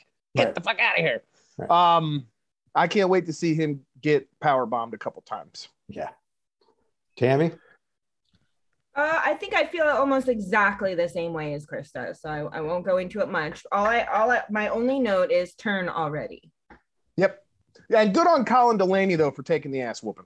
Yeah, he did. He took the chair at the end, and he got beat up on that one. So anybody, yeah. This is all just fodder for what's going to happen. Yeah, but we're foddered out. We're fodder. I know. Fodder that wrestled. Right. Yeah, there was a fodder that wrestled. Maybe fodder needs to wrestle Wardlow. Right. So then after that, Super Click and Bobby Fish and Kyle O'Reilly are shown. Adam Cole says they will be the best group ever. And then Matt Jackson points out that Kyle hasn't even said hello to them. So that's setting that whole thing up. And then Kyle tells all of them to leave the other than Cole alone. Kind of paraphrasing all of this stuff here a little bit. He kind of was like, can I talk to you alone for a second? And he's like, it's cool, guys. It's cool. And then they went over their unresolved issues. Yep. So that was they're already planting the seeds, man. They're already planting the seeds for the turns, and everybody turning their backs on each other. It's not going to happen yet, though. I think this is going to be a very slow program. That's going to be a very slow program. And then we got the privilege of watching Adam Lambert. Now in the ring, he's got Ethan Page, the Scorpio Sky with him. He starts going off about Cody Rhodes, and Arn Anderson said he makes him sad. And the shit with Brandy. Yeah. That was actually awesome. Yeah. That was the best. Yep. He says Ethan Page starts mocking her. Lambert then mocks Cody's neck tattoo, which was hilarious. Transformers tattoo, he called it. He called it a Transformers tattoo. That was such a good line. It was great. It was great. He said he never really made it until he cut a backstage deal with Tony Khan, which was a total low blow. He says that he states that AEW fans might be a bunch of idiots, but then they don't even know that the shit sandwich that Tony Khan's shoving down their throat. And then Brandy comes out, calls Lambert less talented version of Paul Heyman. Right? Wasn't that Paul Bearer? Wasn't that? Well, he threw the dig at her first, calling her a whore or something like that. Yeah, which was I was like, the women's groups. Shit. I can tell you that the women are not down with that. That was a bit much. Yeah, they're a little bit over Lambert for the misogyny. Here's the best line that Brandy came up with. She says, "The last time Lambert got beat up by a woman and didn't have to pay for it," which I thought was hilarious. Yes. Well, you know what? So there was a really great, and I think it might have been an ad lib there where she said, "You're, low rent or low budget Paul Heyman or whatever it was," and he said, "I've always preferred Jim Cornette." I was like, "Oh shit, that's who you remind me of." Right. Like, you're so annoying, you don't belong here, but you know enough to talk a lot. Right. It actually made way more sense than I think anybody took it for at face value. That was a super, super clever thing to say. Oh, absolutely. And then Brandy says Lambert is a black belt. Well, she's a black bitch. Yep. Fucking great. I was ready for that, man. I know. Dude, she did so great with him. Oh, yeah. Like way better than a lot of the guys have had like a time dealing with him. A lot of them don't really know what to say to him to get good digs. Yeah. She nailed it. She dug him great. She made him look foolish. Everybody was booing him. The crowd loved it. When Brandy came out, they loved it. They love her. She's awesome. They love Brandy. And so that was great. And then Dustin comes out, tries to calm things down, and then Scorpio Skies attacks him from behind, and they walk away. Yeah. So that was that. And then we get into Jade Cargill versus Thunder Rosa. But was that when that they fought next to us? Which what? No. You're jumping ahead. Okay. All right. This. So where are we? Jade Cargo, Thunder Rosa. Okay. Now, you two made me doubt myself because I called Jade 2 weeks ago. Then last week I said Thunder Rosa because you guys were like, oh man, it's Thunder Rosa, it's Thunder Rosa. So I got bamboo. I got subconsciously put in my head about you guys, but I said Jade. I totally said it because I could pull back the tape. Yeah. Oh, Rafe, stop with that. We'll give you an award, okay? Right, you were right. You. All right. Gold Tammy, star, gold star. All right. You get the Murder Theater championship for the week. So go ahead, Tammy. What you start this one? Yeah. Start this one out. You were the one that was the most stoked about this program. So okay, I really was, and so I was shocked. Shocked. Because I just thought that the respect would be redeemed, and I just don't think Jade should. I love Jade and Thunder, so just know that before I say anything else. I love both of them, but I was really surprised because I'm really thinking that Thunder was going to go against Ruby, and that's as it should be. So I was surprised. So in my notes, I put I love both of these wrestlers. Plus, I have to do a shout out for Thunder Rosa's Wolverine claws. Yes. That was so cool. And then how perfect, because Jade models herself after Storm. So it was a total X-Men happening there. And I love that. But I think my prediction is, then I thought about it. And this is what I thought. Okay, this is what makes sense. My prediction is, it was a great match. I loved it. I was really shocked that Thunder didn't win. There was a lot of energy. Both of those women are amazing to watch, especially live. But my prediction is that they need someone to lose to Ruby. That's what I think. And they didn't want Thunder to be the person. And I think they're setting Thunder up for another title. Is it the world one? Whatever one that Britt has. AEW. Right? The AEW Women's one. World Champion. So I feel like Britt Baker's current title. Yes. So that's what I'm thinking is that, well, they want to just so Jade will be an easy loss, even though she's powerful. She doesn't have the time and the experience. And I feel like she will be a champion, but it's not her time yet. Thunder has earned this. And I think she needs a title, but I think they're going to give her a different title. And I just think that they've been setting Ruby up to get this one. And I really think that's what's going to happen. And if I'm wrong, Rafe, you'll get more gold stars. Yeah, I don't see Jade winning the whole TBS title. I think it's going to be Ruby just because of the pop that Ruby, because remember, so let's get into this a little bit. First of all, let me kind of talk technically about the match. Thunder Rosa did a great job against an opponent that was much, much stronger than her. Holy schmoly, she did. Jade, so wow. The technical wrestling that Thunder Rosa did to kayfabe this thing into working on Jade's leg, hurting the knee, keeping her down, hobbling her, using her moves, using her speed, using everything to battle against the person Jade doesn't even look like a real human being when you see her in person. She's so cut. She's just so in shape, and it's amazing. And she's very, very strong. You can see it. Like she really is. And she's a great wrestler, and she's a great heel, and she's got an awesome gimmick going on. And but the way that this match played out, I thought was an excellent match because it left the fact that Jade can be vulnerable, that she's not indestructible, yes, that she can get beat, but you really gotta beat her. You know what I mean? And remember, Jade got the cheap win because the masked wrestler that's what we're not smashed her in the head. Smashed Thunder Rosa. Smashed Thunder Rosa in the head, and then Thunder got knocked for a loop, and she loses. Which means, because if you notice that at the end of that match, Thunder Rosa was winning. She was dominating at the end. And until that happened, that's what made it key to be okay, Thunder Rosa is still the badass. She's always going to be the badass. Jade gets the cheap win. And then They introduced the hooded person attacks, and that is Mercedes Martinez. Now, I had no idea who the hell she was. Yeah. He was Googling her in the middle of the match. There's a little controversy here about this. I don't know if you guys have heard this. So Mercedes Martinez was doing some stuff with AEW in the very beginning when they were first developing and starting to do stuff.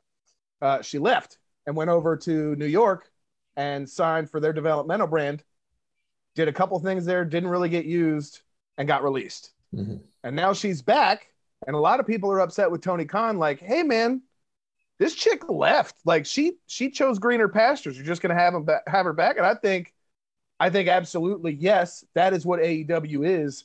They don't hold stupid grudges. They don't make bad decisions because of feelings. They do it for business and for wrestlers and for fans. It's not horse shit. So anybody who thinks that Khan was wrong for this, I disagree. Mercedes Martinez is amazing, first of all. She was used criminally where she was. They put her in a stupid gimmick at one point, like really bad, and she didn't want to do that anymore, so not too long after that, they released her.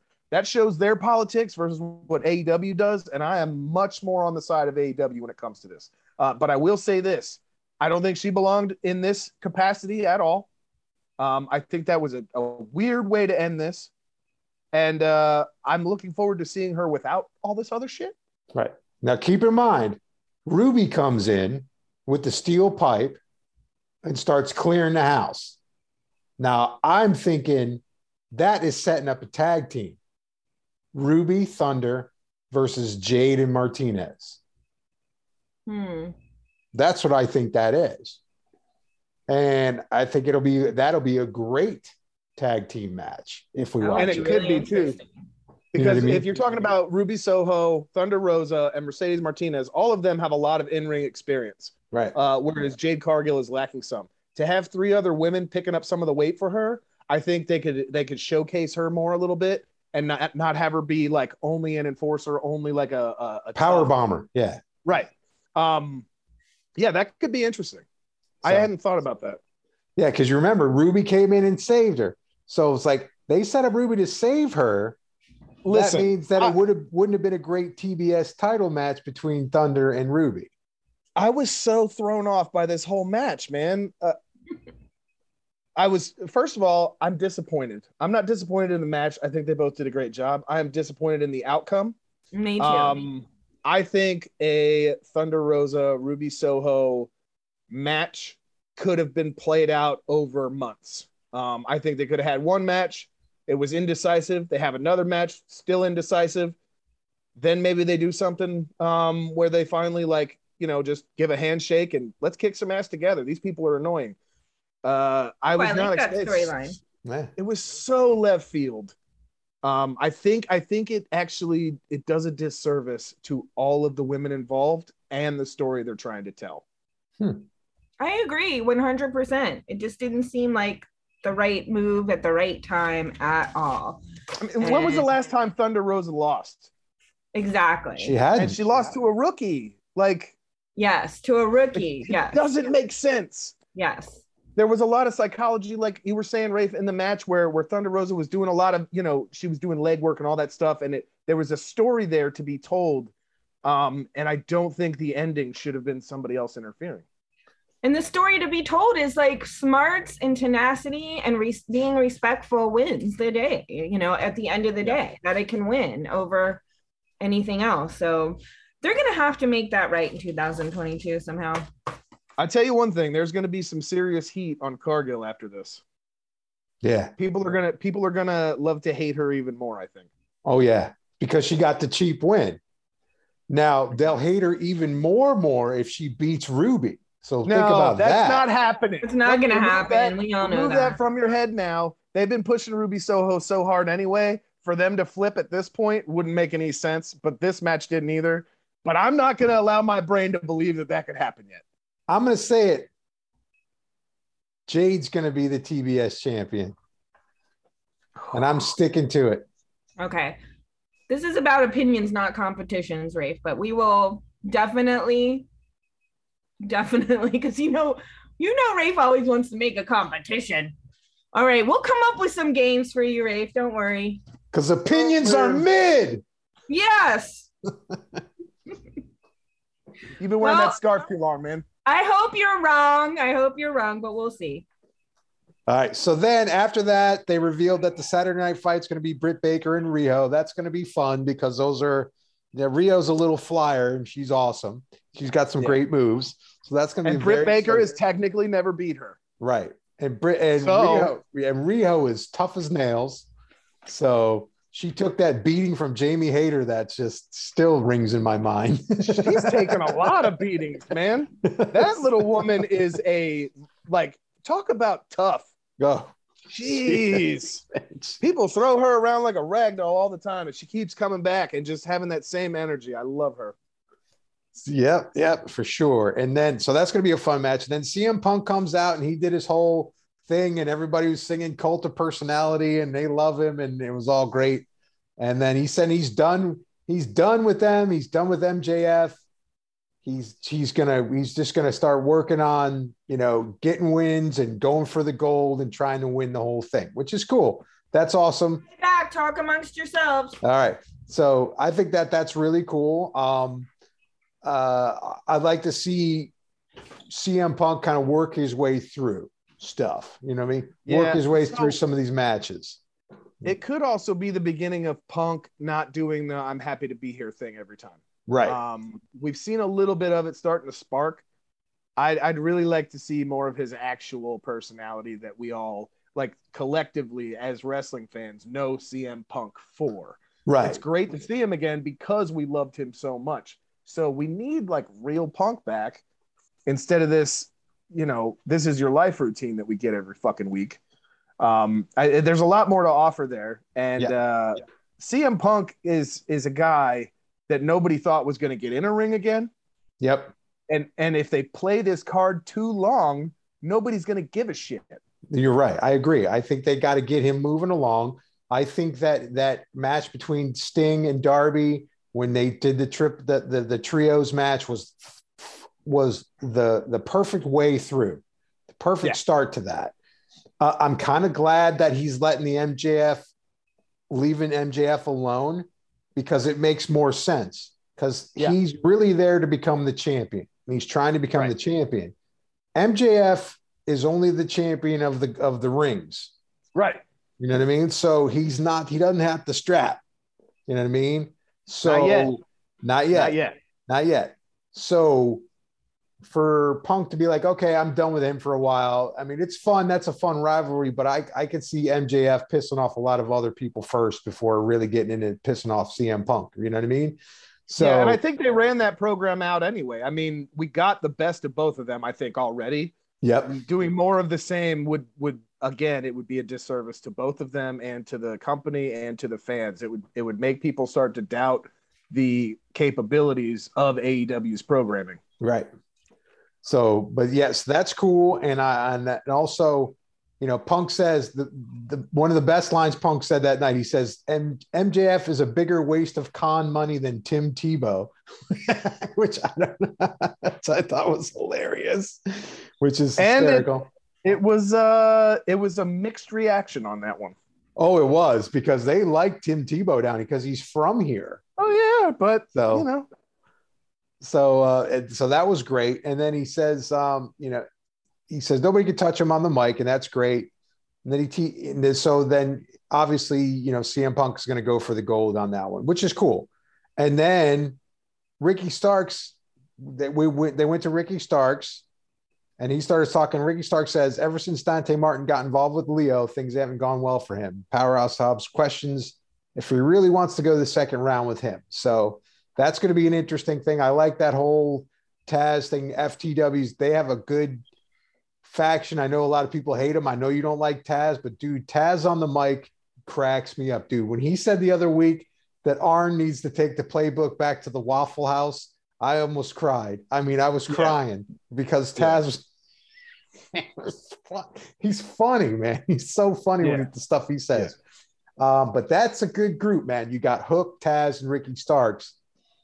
I honestly think maybe Wardlow's going to join that faction, but that's just me. because Taz has been talking a lot about how much he loves Wardlow, and he's been hyping Wardlow and saying a lot about Wardlow lately. And I really think that he might say, "Hey man, I'll take you, man," just like they tried to get Dante. Because remember, Dante deceived him now, so they want that opening, they want that extra wrestler. That's Taz wants. So I'm thinking that could be the thing, but we'll see down the road for that. That is really interesting. Right. Yep. So then after that, Sammy appears with the cards. He does the cards. His New Year's resolution is going to be that he's going to be the next AEW champion, which I was disappointed. We haven't had a Sammy card spot in a while, have we? No, we haven't. It's been a while. Yeah. So that was really cool. I love those things. And the coolest part about that one was that no one gets to see. Sammy goes down and passes out the cards to the people so that they could take them home for souvenirs. So that was really fun that he did that.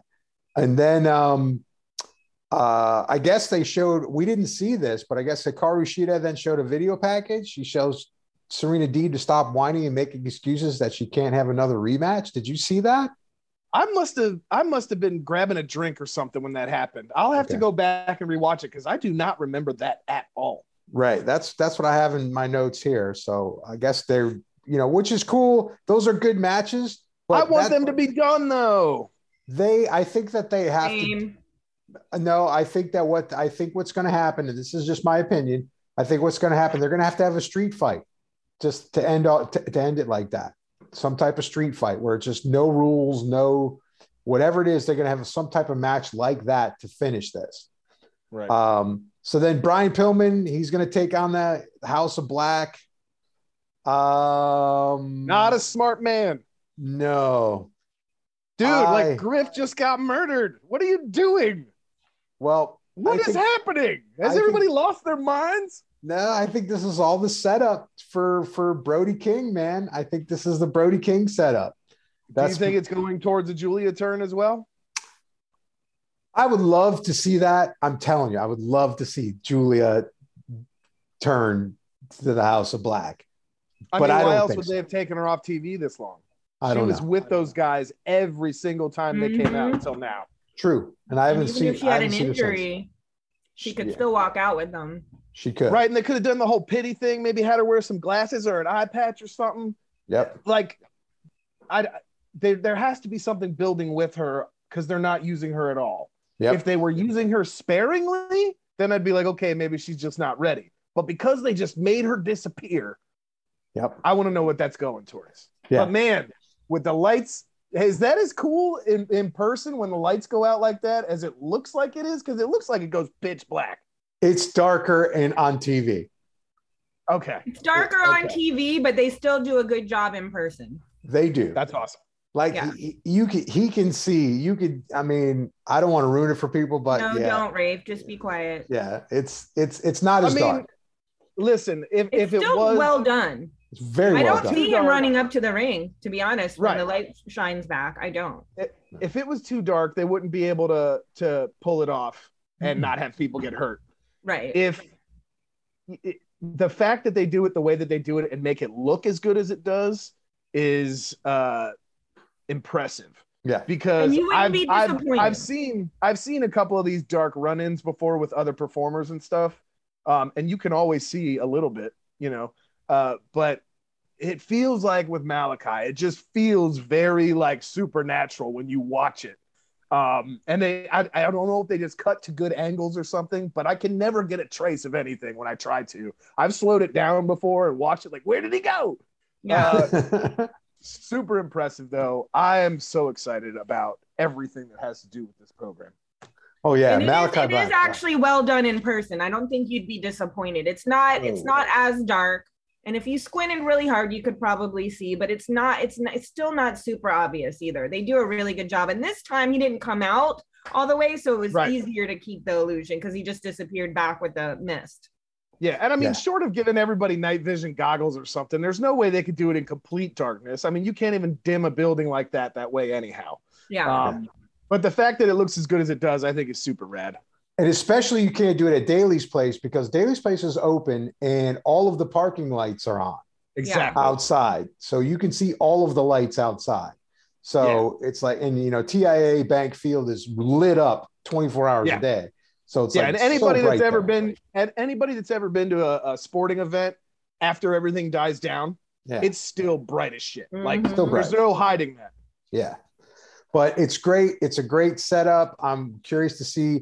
I 100% think this is all just leading up to Brody King coming out and jumping in against the Varsity Blondes and starting a new rivalry with the Varsity Blondes. So I think that's going to be a whole lot of fun. So, yes. So now we're back to the match of the night: the Adam Cole, Bobby Fish, Kyle O'Reilly versus Orange Cassidy and the Best Friends. This match, I'm going to say this real quick, and then I'll let Tammy start it out. Technically, let Chris start it out because I've lost my notes. Okay. Technically, I thought we were moving on to Rampage already. Not yet. Technically, great match. I love the way that these guys wrestle and the way that they take the shots, man. They were getting hit. It was fun. It was a little bit of a slow burn. Oh, here. I thought that it was very equal with the skill level of both of them. They were equally matched as far as like just physique and style. You know what I mean? I thought that was great. They, so then, I'm not, we can talk about the end. Orange Cassidy almost gets the roll up, but the Best Friends clean house, and then they do the big hug in the middle, and then Brandon Cutler runs out, right, with the spray, and then all of a sudden the Young Bucks come rolling out and hit the super kick, and then it's over. What's your opinions, Chris?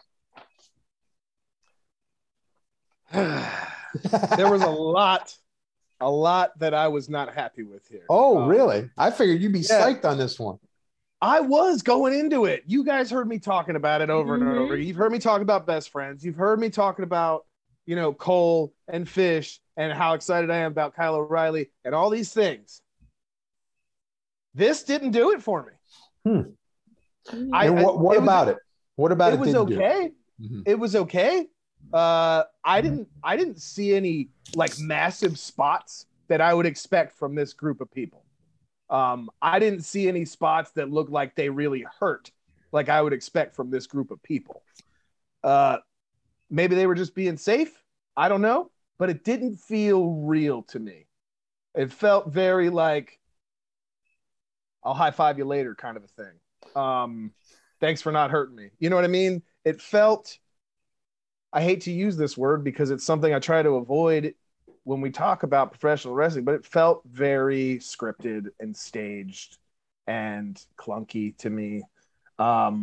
And maybe the only reason I'm feeling all these things is because I wanted so much from this match, because there was so much build to it and so much excitement. Trent was coming back, Orange Cassidy's putting on some of the best performances I think he's ever had. Yes. Adam Cole looks amazing lately. The Young Bucks have looked great. Everybody that's involved in this whole picture has been so impressive lately.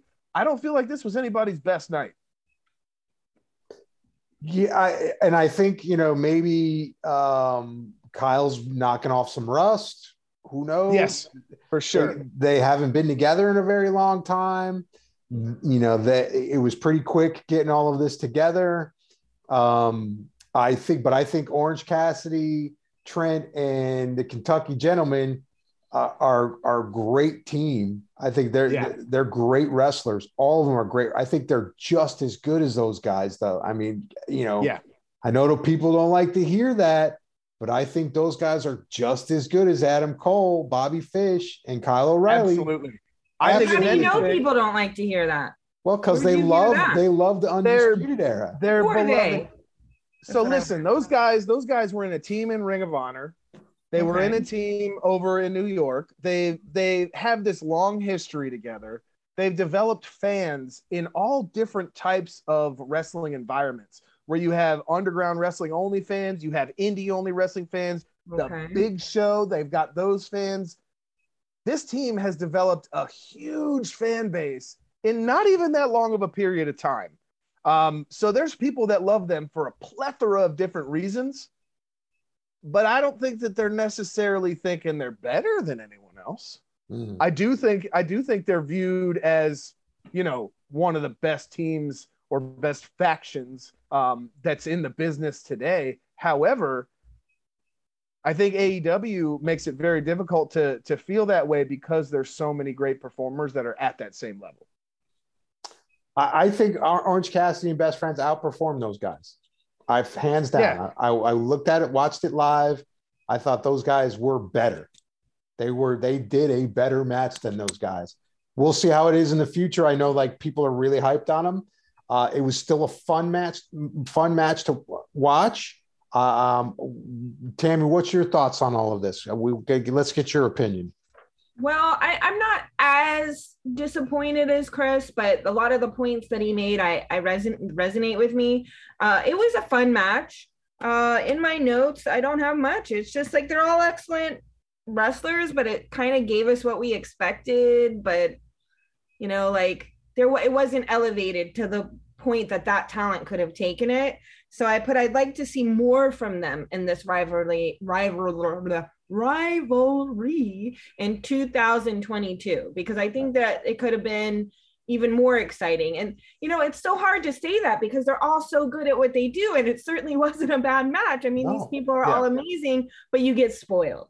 Right. You get a little spoiled because the bar is up here, and I felt like, Chris, it could have been so much more exciting, kind of like when like the Young Bucks went against like the Lucha Brothers kind of element. Like that was amazing. It was so exciting. And I feel like all these people have the same, like they don't have the same skill sets. They're very highly skilled, but they're all specialized in different areas that they could have been using that even more exciting. Might be good as a street fight, like sometime, or a cage match situation might be exciting, but I think that it could have been a little bit more. But I also just think it's because I'm getting really spoiled on so many good matches, especially so many good matches in the week. So that's how I feel about it. I have no technical stuff to add. There's one thing I want to add before we move on to Rampage is I don't know if you guys have been watching BTE, Being the Elite, the YouTube channel, but there's a couple of things where I think they might be setting us up for Wheeler Yuta being cast out of the Best Friends. Man, Trent has been eating him alive, hasn't he? Interesting. Oh, yeah. So Trent, on one of the scenes from the BTE, Trent goes, "Hey, man, check out my new knee pads," right? And he's got these knee pads on. He's got everybody's face on there. Like he goes, "Look, that's for Chris. That's for, Orange Cassidy. That's for, Chuck." And he goes, "And look at this." And it was a pile of shit. And he goes, "That's you. That's you, Yuta." He goes, "Nah, man, I'm just kidding." And he smacks him and he leaves. But that's like been the one of two incidents where he's been ragging on Yuta. So let's keep our eye out for that and see how that turns out. So I thought that was interesting. I think so. Interesting idea. Yuta and Dante as tag team partners. Oh, it would be phenomenal. Yeah, it would be phenomenal. They would be great. But again, we're talking about sticking somebody like Dante Martin in a tag team, which, maybe that'll help him get some of that green off. That might not be a terrible idea to put him, especially with somebody like Wheeler Yuta, and getting them more comfortable, just maybe not looking like he's scared. Yeah. He's amazing. He's so young. He has such, I can't wait to see where he's so going to be 5 years from now. But then now that I'm thinking about this idea, neither one of them have much of a big personality to carry. So maybe that's not the best idea. But talent-wise, I think they would do really cool matches together. But both of them are not like personalities. No, you'd have to give them like a manager or something. Yeah, you're right. Well, maybe that's where Leo comes in. You know what I mean? Ooh. So maybe he's Leo very Rush comfortable in that role. He's done that before. Wow. Huh. So Leo comes in, takes on Dante, takes on Yuta, says, "I'll take these guys," and turns them into the champions, or gives them a shot at it. Maybe they're even a 3-man tag team. Yeah. That could be fun. Leo might be upset with Dante at this point with everything that's gone down with them. We'll see. Yeah, we'll see. All right. So then they scramble as fast as they can to change the stages and all the signs in AEW, and then we get to Rampage. Of course, we saw and this. they do a good fast job of it. They do a good fast job. All right, we're at Rampage. It gets you right away. Darby Allin and Anthony Bowens. Killer match. Chris. Killer match. My goodness. Darby Allin has a death wish. I'm convinced. That bump he took where he hit the ring post and it was like he was selling the arm injury. I'm like, what about the rest of you? You just jumped like 10 feet and landed on the ground. What's wrong with that kid? It looks worse on TV. It looks worse on TV. Dude, if I saw anybody jump that far for no reason, I'd be like, hey, are you okay? And Darby Allin, he just keeps doing all these things that just make me go, wow, he's so talented, but he's going to have such a short career. And the one thing that keeps sticking out to me is I've heard him say before, you know, I'm not going to do this forever. I've only got so many years I can do this. And you're damn right. If you're going to keep, you know, throwing yourself into these crazy, like just unbelievable bumps, things that most guys would go, no way, you don't pay me enough for that. Darby's like, no, let me tell you about how I could do that even crazier. Yeah. It was just, wow. And then again, I've turned the corner on the Acclaimed. I thought this particular match, the way they were playing the psychology and everything, Darby with the silent fuck off. I'm not going to get distracted. That's stupid. Yes, I love that. And they were doing such a good job of being ridiculous about everything. I was stoked. I honestly thought that was like,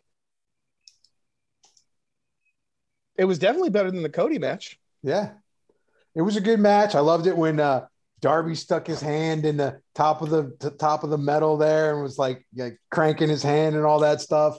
I thought that it was really smooth how Darby like picked his ankle and like he was behind him, Bowens was behind him, and Darby just grabs his ankle and flips him down and like goes for the spin. I mean, I thought that all the shit that Darby does, man, it's all kind of like really smart technical wrestling, which is really cool. Yeah. And it's very smooth. And a lot of those hits look a lot worse on TV than they are live. I can tell you that. So that's not true. I think some of them pretty intense live. It's intense, but you know, some of it doesn't look as bad as it is. It's not quite a car crash. Yep. And then, you know, Sting got involved, which is always fun when he's messing with Caster. I think that Bowens and Caster are a great tag team, man. I think the Acclaimed are great. I think they're going to be in a few years like FTR is now. Mm-hmm. I really believe that they can set everybody up to have good matches, and they're going to be good heels, and people will still dig them as heels. So that's my opinion on that. So any other opinions on this match before we move on? I'll go through my notes real quick. All right. Creativity.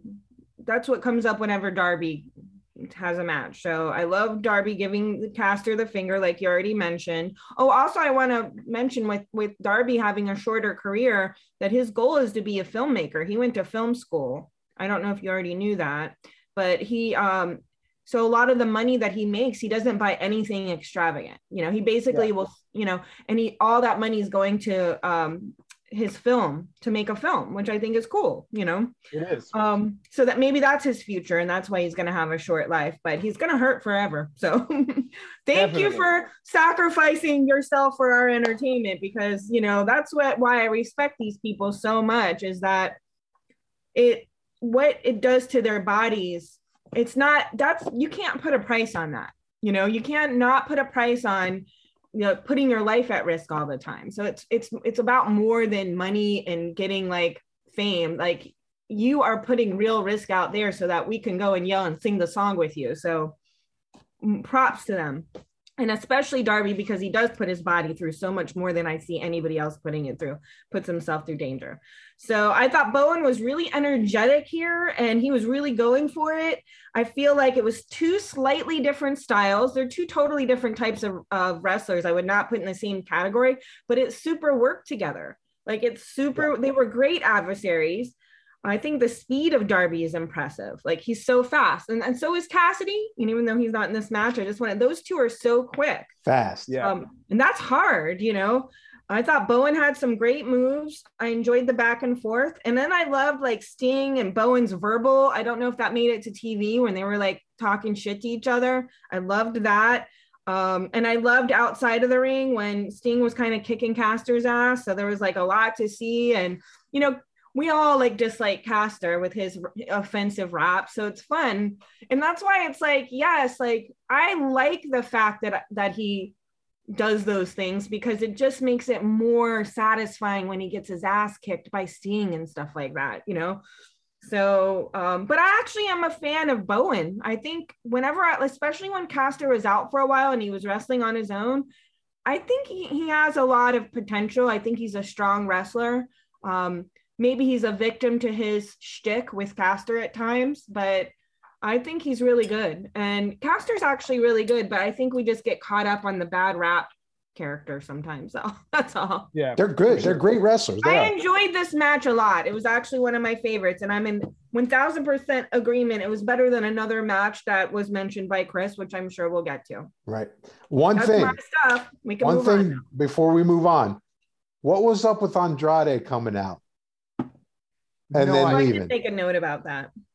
I haven't figured out what the hell was supposed to be going on there. Does that mean he's like friends with the Acclaimed? Does he have beef with Sting? I was so confused. I was very confused too. So I guess we'll see how that develops. I mean, let's make a mental note of that. I mean, I'm glad you brought that up because it came out of nowhere. It didn't even make sense whether you were live or watching it on TV. But I mean, it would have made way more sense to see him come out during the Cody match later. Yeah. It totally would have. It was so left field. I don't know where that's going. Hopefully it's not stupid. Yeah, we'll see. I mean, is Andrade trying to like bring on the Acclaimed, or I don't know. So that's what my guess was, because you know how he likes to try to attract people to his team or whatever and pay them money and this and that. Yeah, I think it's a waste of time. All we want to see is Andrade and his badass out there wrestling. We don't care about his team or who he has on it. He's such a badass. I love watching him wrestle. We don't care about all that other stuff. It's very true. All right, so now we're on the match I think of this whole week. This match, I mean, I love the Janela match, but this match is I mean, I think they're dead even tie as far as like how awesome they were. This Anna Jay, Tay Conte, Bunny and Penelope Ford. Oh, it's Ty Conte. I always call her Tay for some reason. Ty Conte but Penelope Ford's street fight was epic. It was a mind blower. And I mean, it was all I could do to not text you during this match and tell you how awesome it was, because I was just like, oh my gosh. I cannot wait till Chris watches this.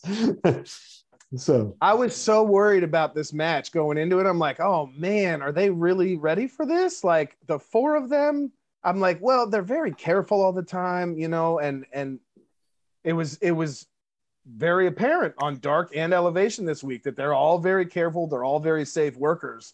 This was like the entirely opposite of that.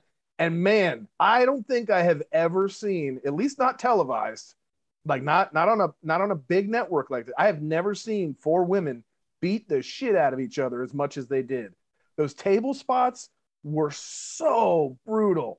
And some of the like the weapons, oh my, I still can't get over it. I was thinking about it last night trying to fall asleep. I'm like, man, that was unreal. The amount of blood for a women's match on network television. This was kind of like groundbreaking stuff. It was. And I don't know if a lot of people have absorbed that yet, but this was a huge, huge deal. And I loved absolutely every second of it.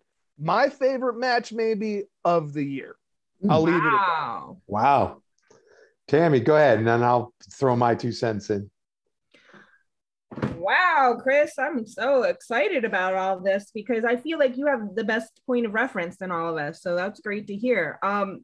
This was my favorite version of Anna Jay. I have not been impressed with her. Yes. When she comes on, I think the word careful was interesting that you use that, because that I couldn't put it into a word. I kept saying it's like choreographed, too slow, too clunky. But I think careful is like actually a really good way to describe it. Yeah. And I don't like that at all because it's not in real time for me. It's not really happening. It's not like a fight would happen. And so every time she'd come on, I would really be bored to tears, you know? Yeah. And this redeemed everything for me with her. This is like favorite version of Anna Jay. I've always been a Penelope fan. So say it again, Tammy. I do like her. Tammy, huh? you stopped for a second, so say that again. Where did I stop? You said something about Penelope. Froze for a second. Okay, so this was my favorite version of Anna Jay, and I am a Penelope fan. There you go. So, and I thought she brought the fierceness. They all brought the fierceness, the brutality. This is what we want to see. Unfortunately, we don't like get to see this enough from enough women, even though we know all the women have it in them. I mean, they're no different, you know, it's a zero difference. And, you know, I've been a woman in a fight before. We all know this a long time ago. I'm not doing that in this. I'm old now, people. I don't want to promote violence, but, you know, we fought men back in the day. Like, there's no difference. It's like, why are we not mirroring this in this time? So anyways, they were all fierce. Everybody was equally fierce and brutal. And I love this rivalry a lot. Yes. Shout out to the cool painted table. I think we need to recognize that there wasn't just an average table. It was like painted. It was like cool. It was. I loved all the street fight goodies, like the chairs, the thumbtacks, the broken bottle was super fun. Yeah. And to me, the barbed wire wrapped around Anna Jay's arm for the win gave me life. Like it really did. I haven't seen that. I haven't seen anybody wrap it around and then do that kind of submission. So I've never seen a woman do it. Yes. Well, and I'm like, again, I'm new, so I haven't seen anyone do it. So I definitely haven't seen any women do that. And I thought it was kind of a really interesting move. And it's new to me because I'm new to this. And I loved it. It was so exciting. And we were there for it. It was very exciting. We didn't see a lot of happened on the other side of the ring on the floor. So we went back and watched that too. But you could kind of get a sense of what was going on. It just felt exhilarating. It felt like way overdue. I feel like it elevated every single one of them. I love Penelope and Bunny as heels. They are so fun. Bunny has a lot of personality. Yeah. Penelope is really good. Look at her submissions. Look at her techniques. I mean, she's got a lot of great technique that she's been working since we started and just seeing her only in like dark. So I'm really glad to see that she got that opportunity too. We already know that Ty's awesome. I feel like she's championship material one day. So I definitely feel like in a year or two, like she'll really have a real chance at it. Sure, she has great technique. She has great energy. Of course, with the promos, because English isn't her native language, but I think she can get around that. I think when she comes out and dances and she just has energy. Ever since the first time I saw her, I was like, who is this like energetic ball of energy? But she's not just cute. She comes in there and kicks ass. And I feel like she was carrying Anna Jay for a while until now. Yeah. Now, Anna, the bar has been set. We know what you're capable of, and we want to see that. Yeah, absolutely. And give it up to the Bunny for taking a beating. Like, yeah, she's awesome. And Penelope, all four of these women took a serious beating that night. Yes. Yeah, that was ridiculous. I mean, Bunny took the worst of it. Yeah. I mean, she had so many thumbtacks in her body. Yes. I could not believe it. She had them everywhere when she walked out of that ring. Mm-hmm. I mean, you guys didn't see that on TV. When they walk off, we get to see it. When they walk off, she was covered in thumbtacks. I mean, it was crazy. Because our seats are right where they come out and come on, where our seats are. So we can really see them kind of like go on and off stage. Yeah, and so you get to see all that. You get to see people like limping off and getting helped off. You know, sometimes it's a little dramatized, but a lot of times it's also accurate.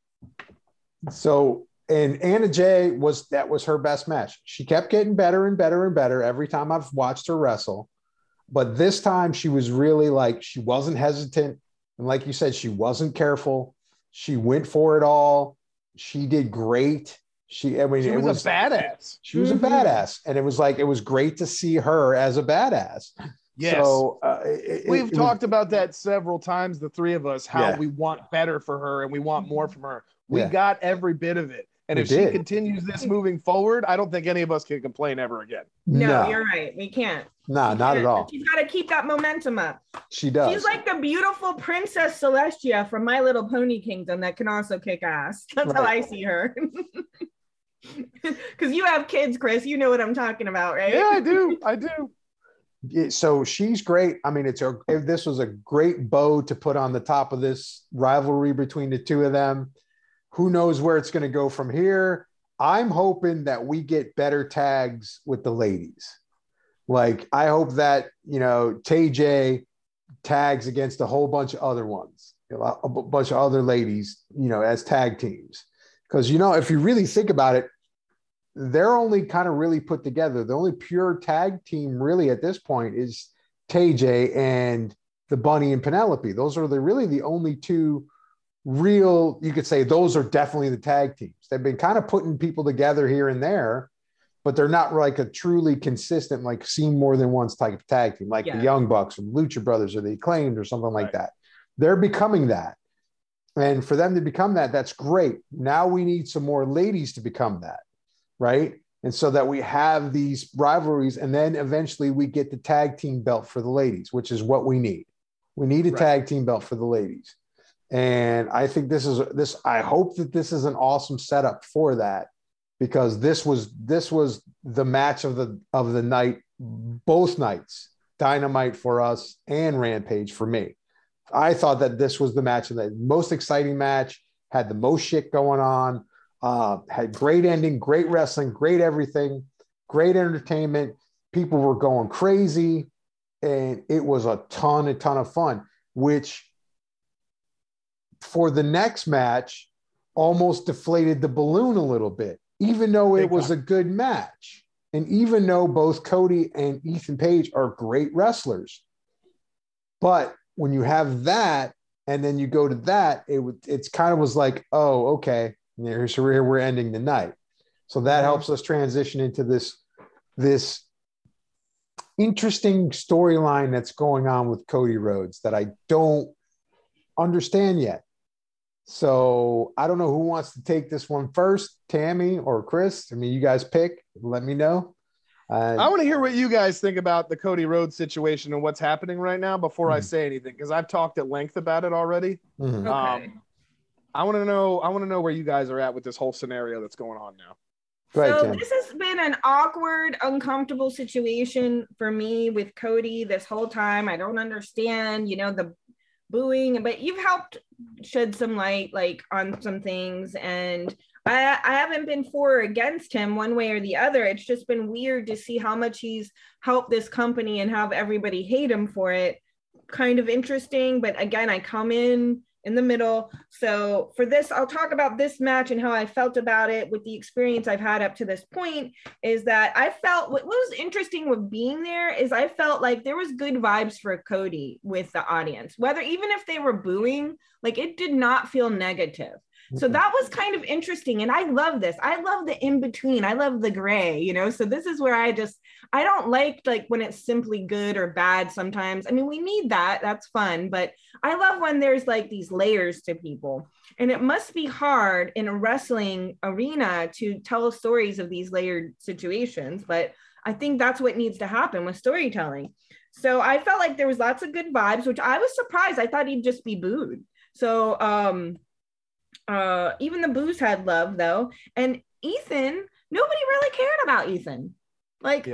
There was no emotion there. So to me, that just shows you it's the whole thing, even bad press is press, It's the same thing. Even a boo is an emotion. If you feel something enough to boo, and there was this constant let's go Cody and then boo Cody and then sucks. There was a whole battle with the crowd, but it was pretty equal. I would say it went a little slightly more to the positives, just over the line, but it was still fun. And I think Cody's shirt said it all. And I think it's so backing up your theory, Chris, here. The shirt said it all. I mean, that was a brilliant, I think that was the smartest thing Cody's done since I've been watching less than a year. People that are listening or watching or however you're receiving this, I am not even a year into this stuff. Okay. So, but I've been so like bored by everything that has to do with Cody. I was really disappointed with the House of Black. I thought that could have gone real deep and like intriguing, and it just really didn't. And so this time, I think the shirt was the most brilliant movies made because it was. Did you notice the shirt, Rafe? Yeah. Okay. Yeah, it was, for those that didn't see, it said heel, baby face, or winner with boxes next to it, and winner was checked. So I think that goes to your theory a little bit, Chris, but then little leaves room for another too. Like, so he just wants to be a winner. So he's like going, like, he's not trying to be either, but inadvertently being a heel because of it, which is what your theory was like, you know, he could be a heel and not even realize he's one. And that actually is more interesting, you know, from a psychology standpoint. So, yeah, so I'm predicting he course corrects in 2022. I think 2022 is going to be an interesting year. I think this was the match. Whether it's not even about the match, it's more about this message with the shirt, the way the crowd reacted. It was different. Like, it's turning something, and it had nothing to do with the actual match. Because honestly, the actual match was not that exciting to me. You know, my favorite part of the match was when Scorpio and Dustin. Was that it? Yeah. You know, when they were battling. And like they battled close to us, and that was like fun. That was the most exciting part. It was what was happening outside of the ring there. I think they're both excellent wrestlers, Ethan Page and Cody. So it's not really a reflection. My comments aren't a reflection of them not being good wrestlers, but I didn't think this was a main event.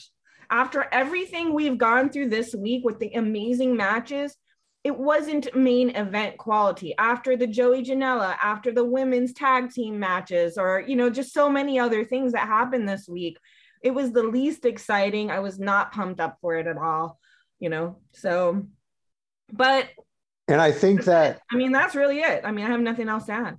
I think that summarizes it perfectly for me as well. The only thing that I will say is that I think Ethan Page is a great wrestler.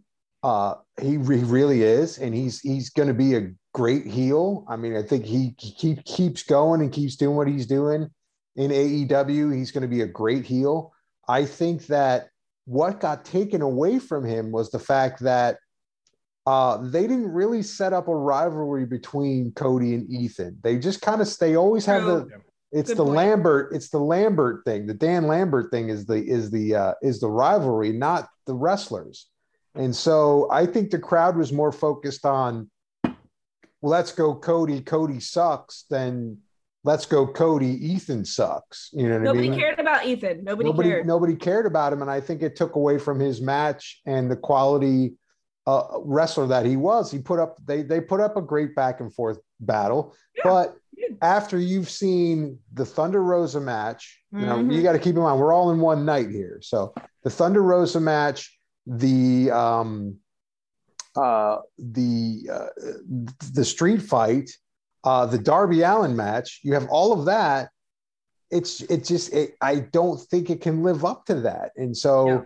I don't think there was enough of a storyline to make that a main event. So, so I guess we'll just see where Cody goes in 2022 and see how it develops. And I'm sure, you know, Brandy's going to get more involved with him, and they're going to be doing some stuff together, obviously. And, you know, the whole Nightmare Factory is going to be together. They're obviously setting that up and getting those guys ready to do stuff like Brock and Big Shotty and all that. So that's going to be fun to see all that come together. I'd love to see them go against the Factory and all those kind of guys. That would be great because, you know, they all work together anyway. So it's going to be those will be great matches. But yeah, that's really it for that match for me. So go ahead, Chris. You said you had a whole theory going here. Yeah, I want to hear this. It's not necessarily a theory. Not anymore at this point. The shirt actually for me is kind of putting my theory to bed a little bit because he is acknowledging the situation now rather than completely ignoring it all the time and acting surprised. I think you're right about him getting like a course correction this year. I think we're going to see a lot more of Cody just being a competitor and not necessarily catering to the fans as much. Whether that goes face or heel, I'm not really sure anymore. The shirt threw me off, honestly, which is silly because it's just a shirt, right? But the fact it's that not, though, it was a message. Exactly. And I was invested really hard in where my ideas were going, to the point where that kind of derailed it some. Now, that's not to say it still can't happen that way. But you're both absolutely right. The Cody Ethan Page thing, it's already been done, I think, too, a while back. Like, yeah, okay, it's a good match. Cody was really impressive in this one. He went out there and kicked ass as always and took a lot of bumps and did a lot of shit. But so did Ethan Page. Dustin came out for like he's the baby face in the family now, I guess.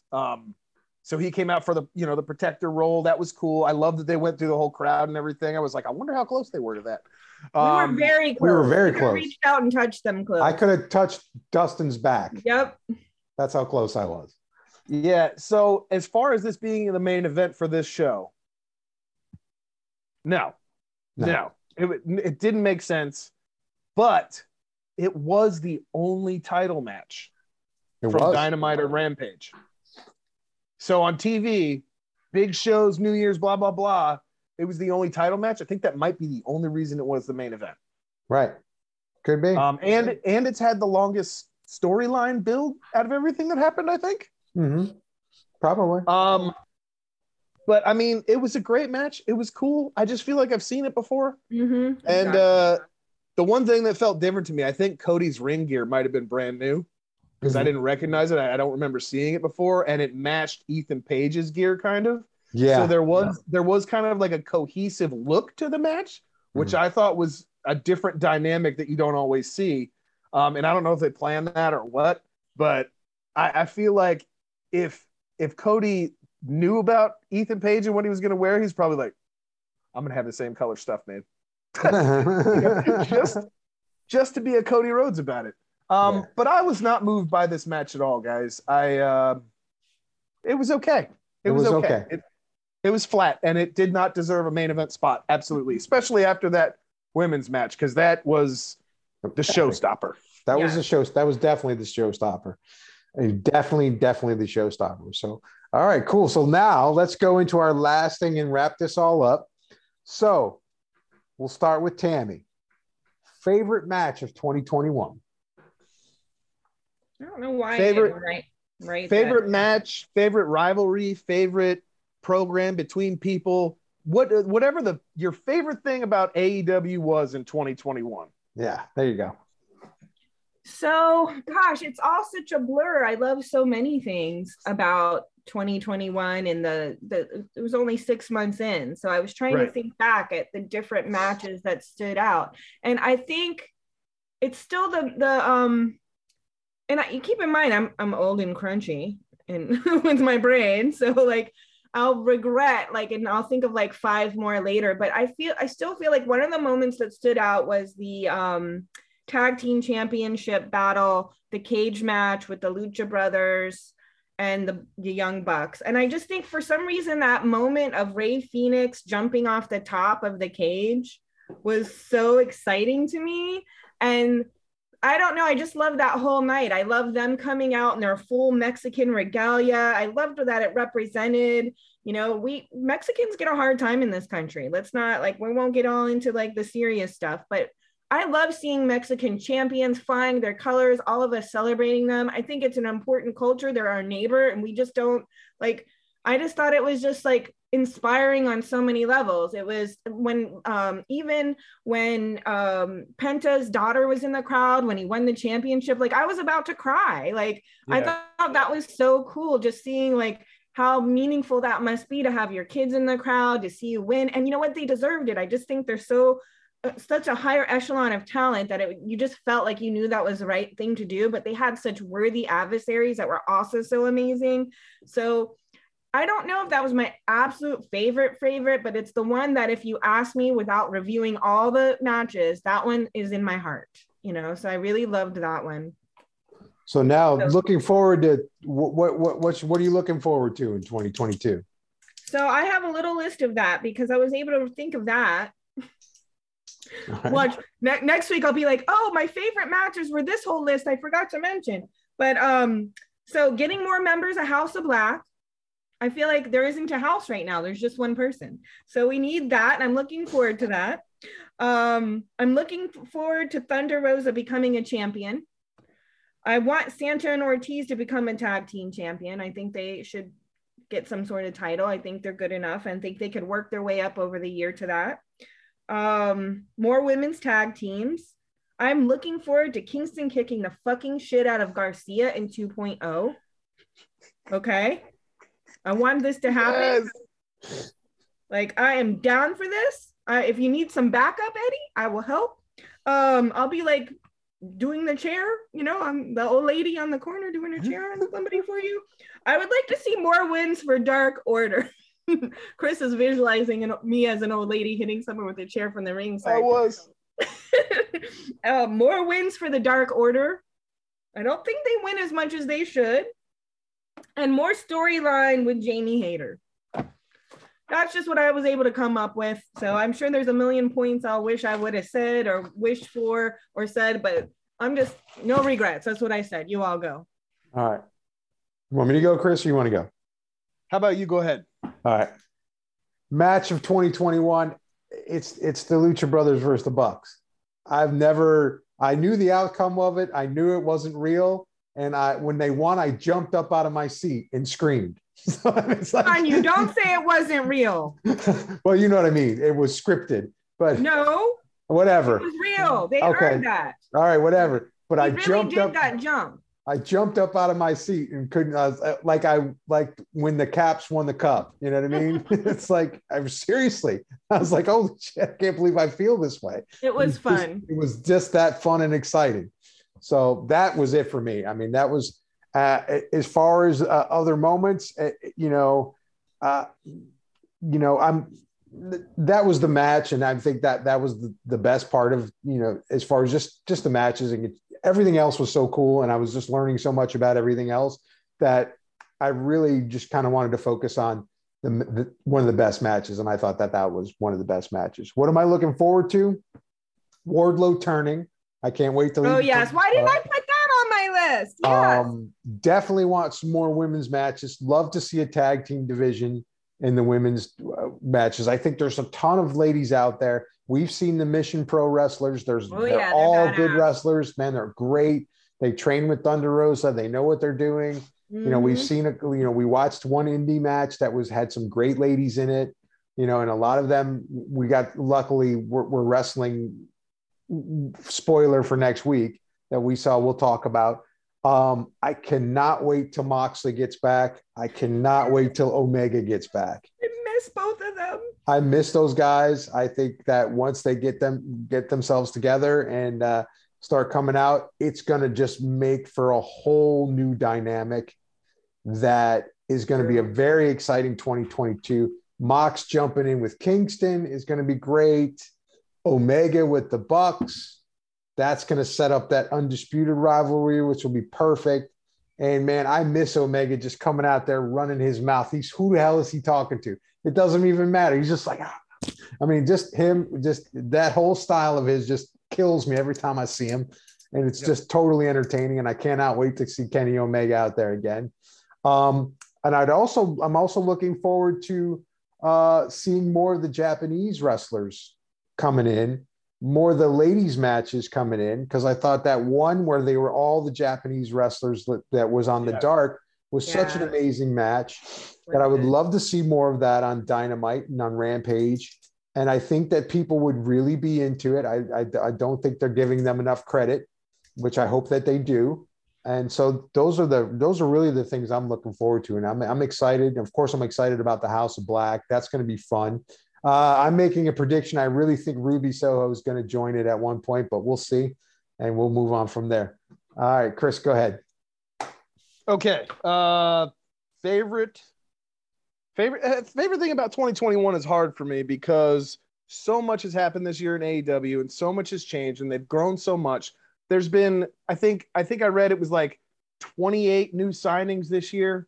I mean, that's a huge roster growth. Huge. And granted, that's because of other companies falling apart, other companies getting rid of people, whatever. But man, if you look at AEW's roster right now, it's everybody that's been popular the last few years. Mm-hmm. Oh, none of the other companies have anybody left. Yeah. And so, between that and the fact that they're putting on such great matches and such great shows, and every week it's like, how do we one up it? How do we one up it? One up. And then when we get something like we were talking about earlier, where we have something that's underwhelming, it's almost like they've set the standard so high for themselves that even if a good match is on, if it's not crazy and amazing, we're like, oh, it wasn't really that good. Nobody almost died. But I think my number one takeaway from AEW of 2021 is just how well they treat their people. Mm-hmm. And the difference that has made in professional wrestling entirely. Mm-hmm. That shook the earth when AEW started paying people the way they do and giving people benefits and all of these things. It has made people love their jobs, which has given us great shows and great performances. Agreed. So I'm very thankful for everything they've done. And I can't, if I had to pick like a match of the year, it'd be a toss up between this one behind me, the Bryan Danielson, Kenny Omega match, the Bryan Danielson Hangman match, the Young Bucks, Lucha Bros. Like, there were so many great matches this year. So I can't really do that. I don't know who to pick as my favorite performer because there's so many great people now. Yeah, it's hard to pick.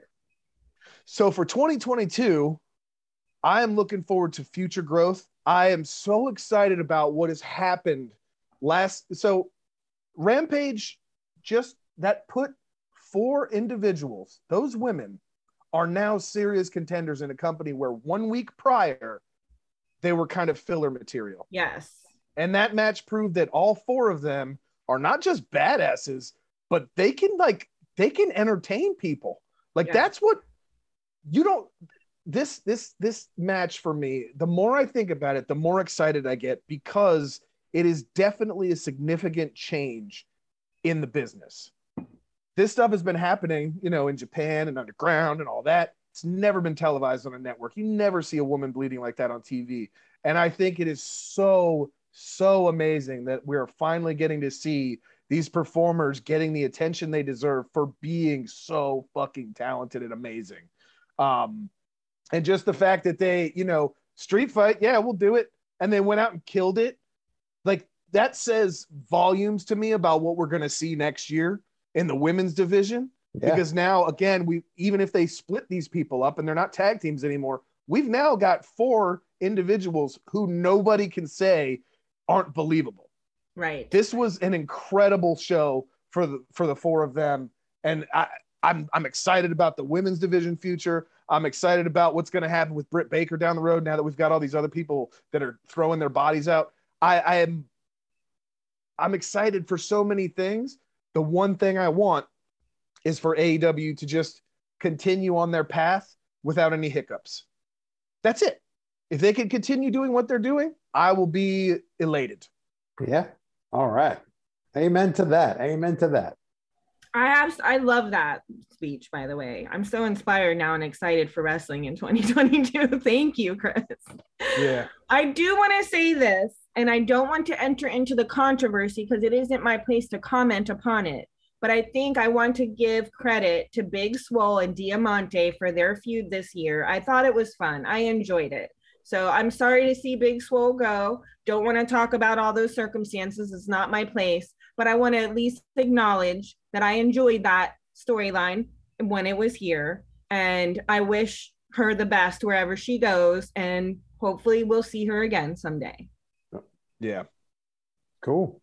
Next. All right. Well, Happy New Year, I suppose, right? Happy New Year, everybody. Happy New Year. We will be talking. Go ahead. You go ahead. I was going to close the show, but go ahead. Well, I just want to say, I'm looking forward to all of this in 2022.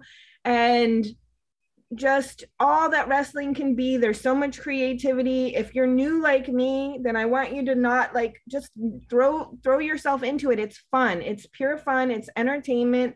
But there's also real skill and excitement, and you don't have to know everything. You can listen to podcasts. You can read up to get caught up on storylines. I know it's overwhelming at first, but this has been like only half my year, and I'm super obsessed and excited about it. And I hope that you join us in 2022 for more. And if you're new, you can just be new with me. All right. Thank you, everybody. You guys all have a great new year. We're looking forward to it in 2022.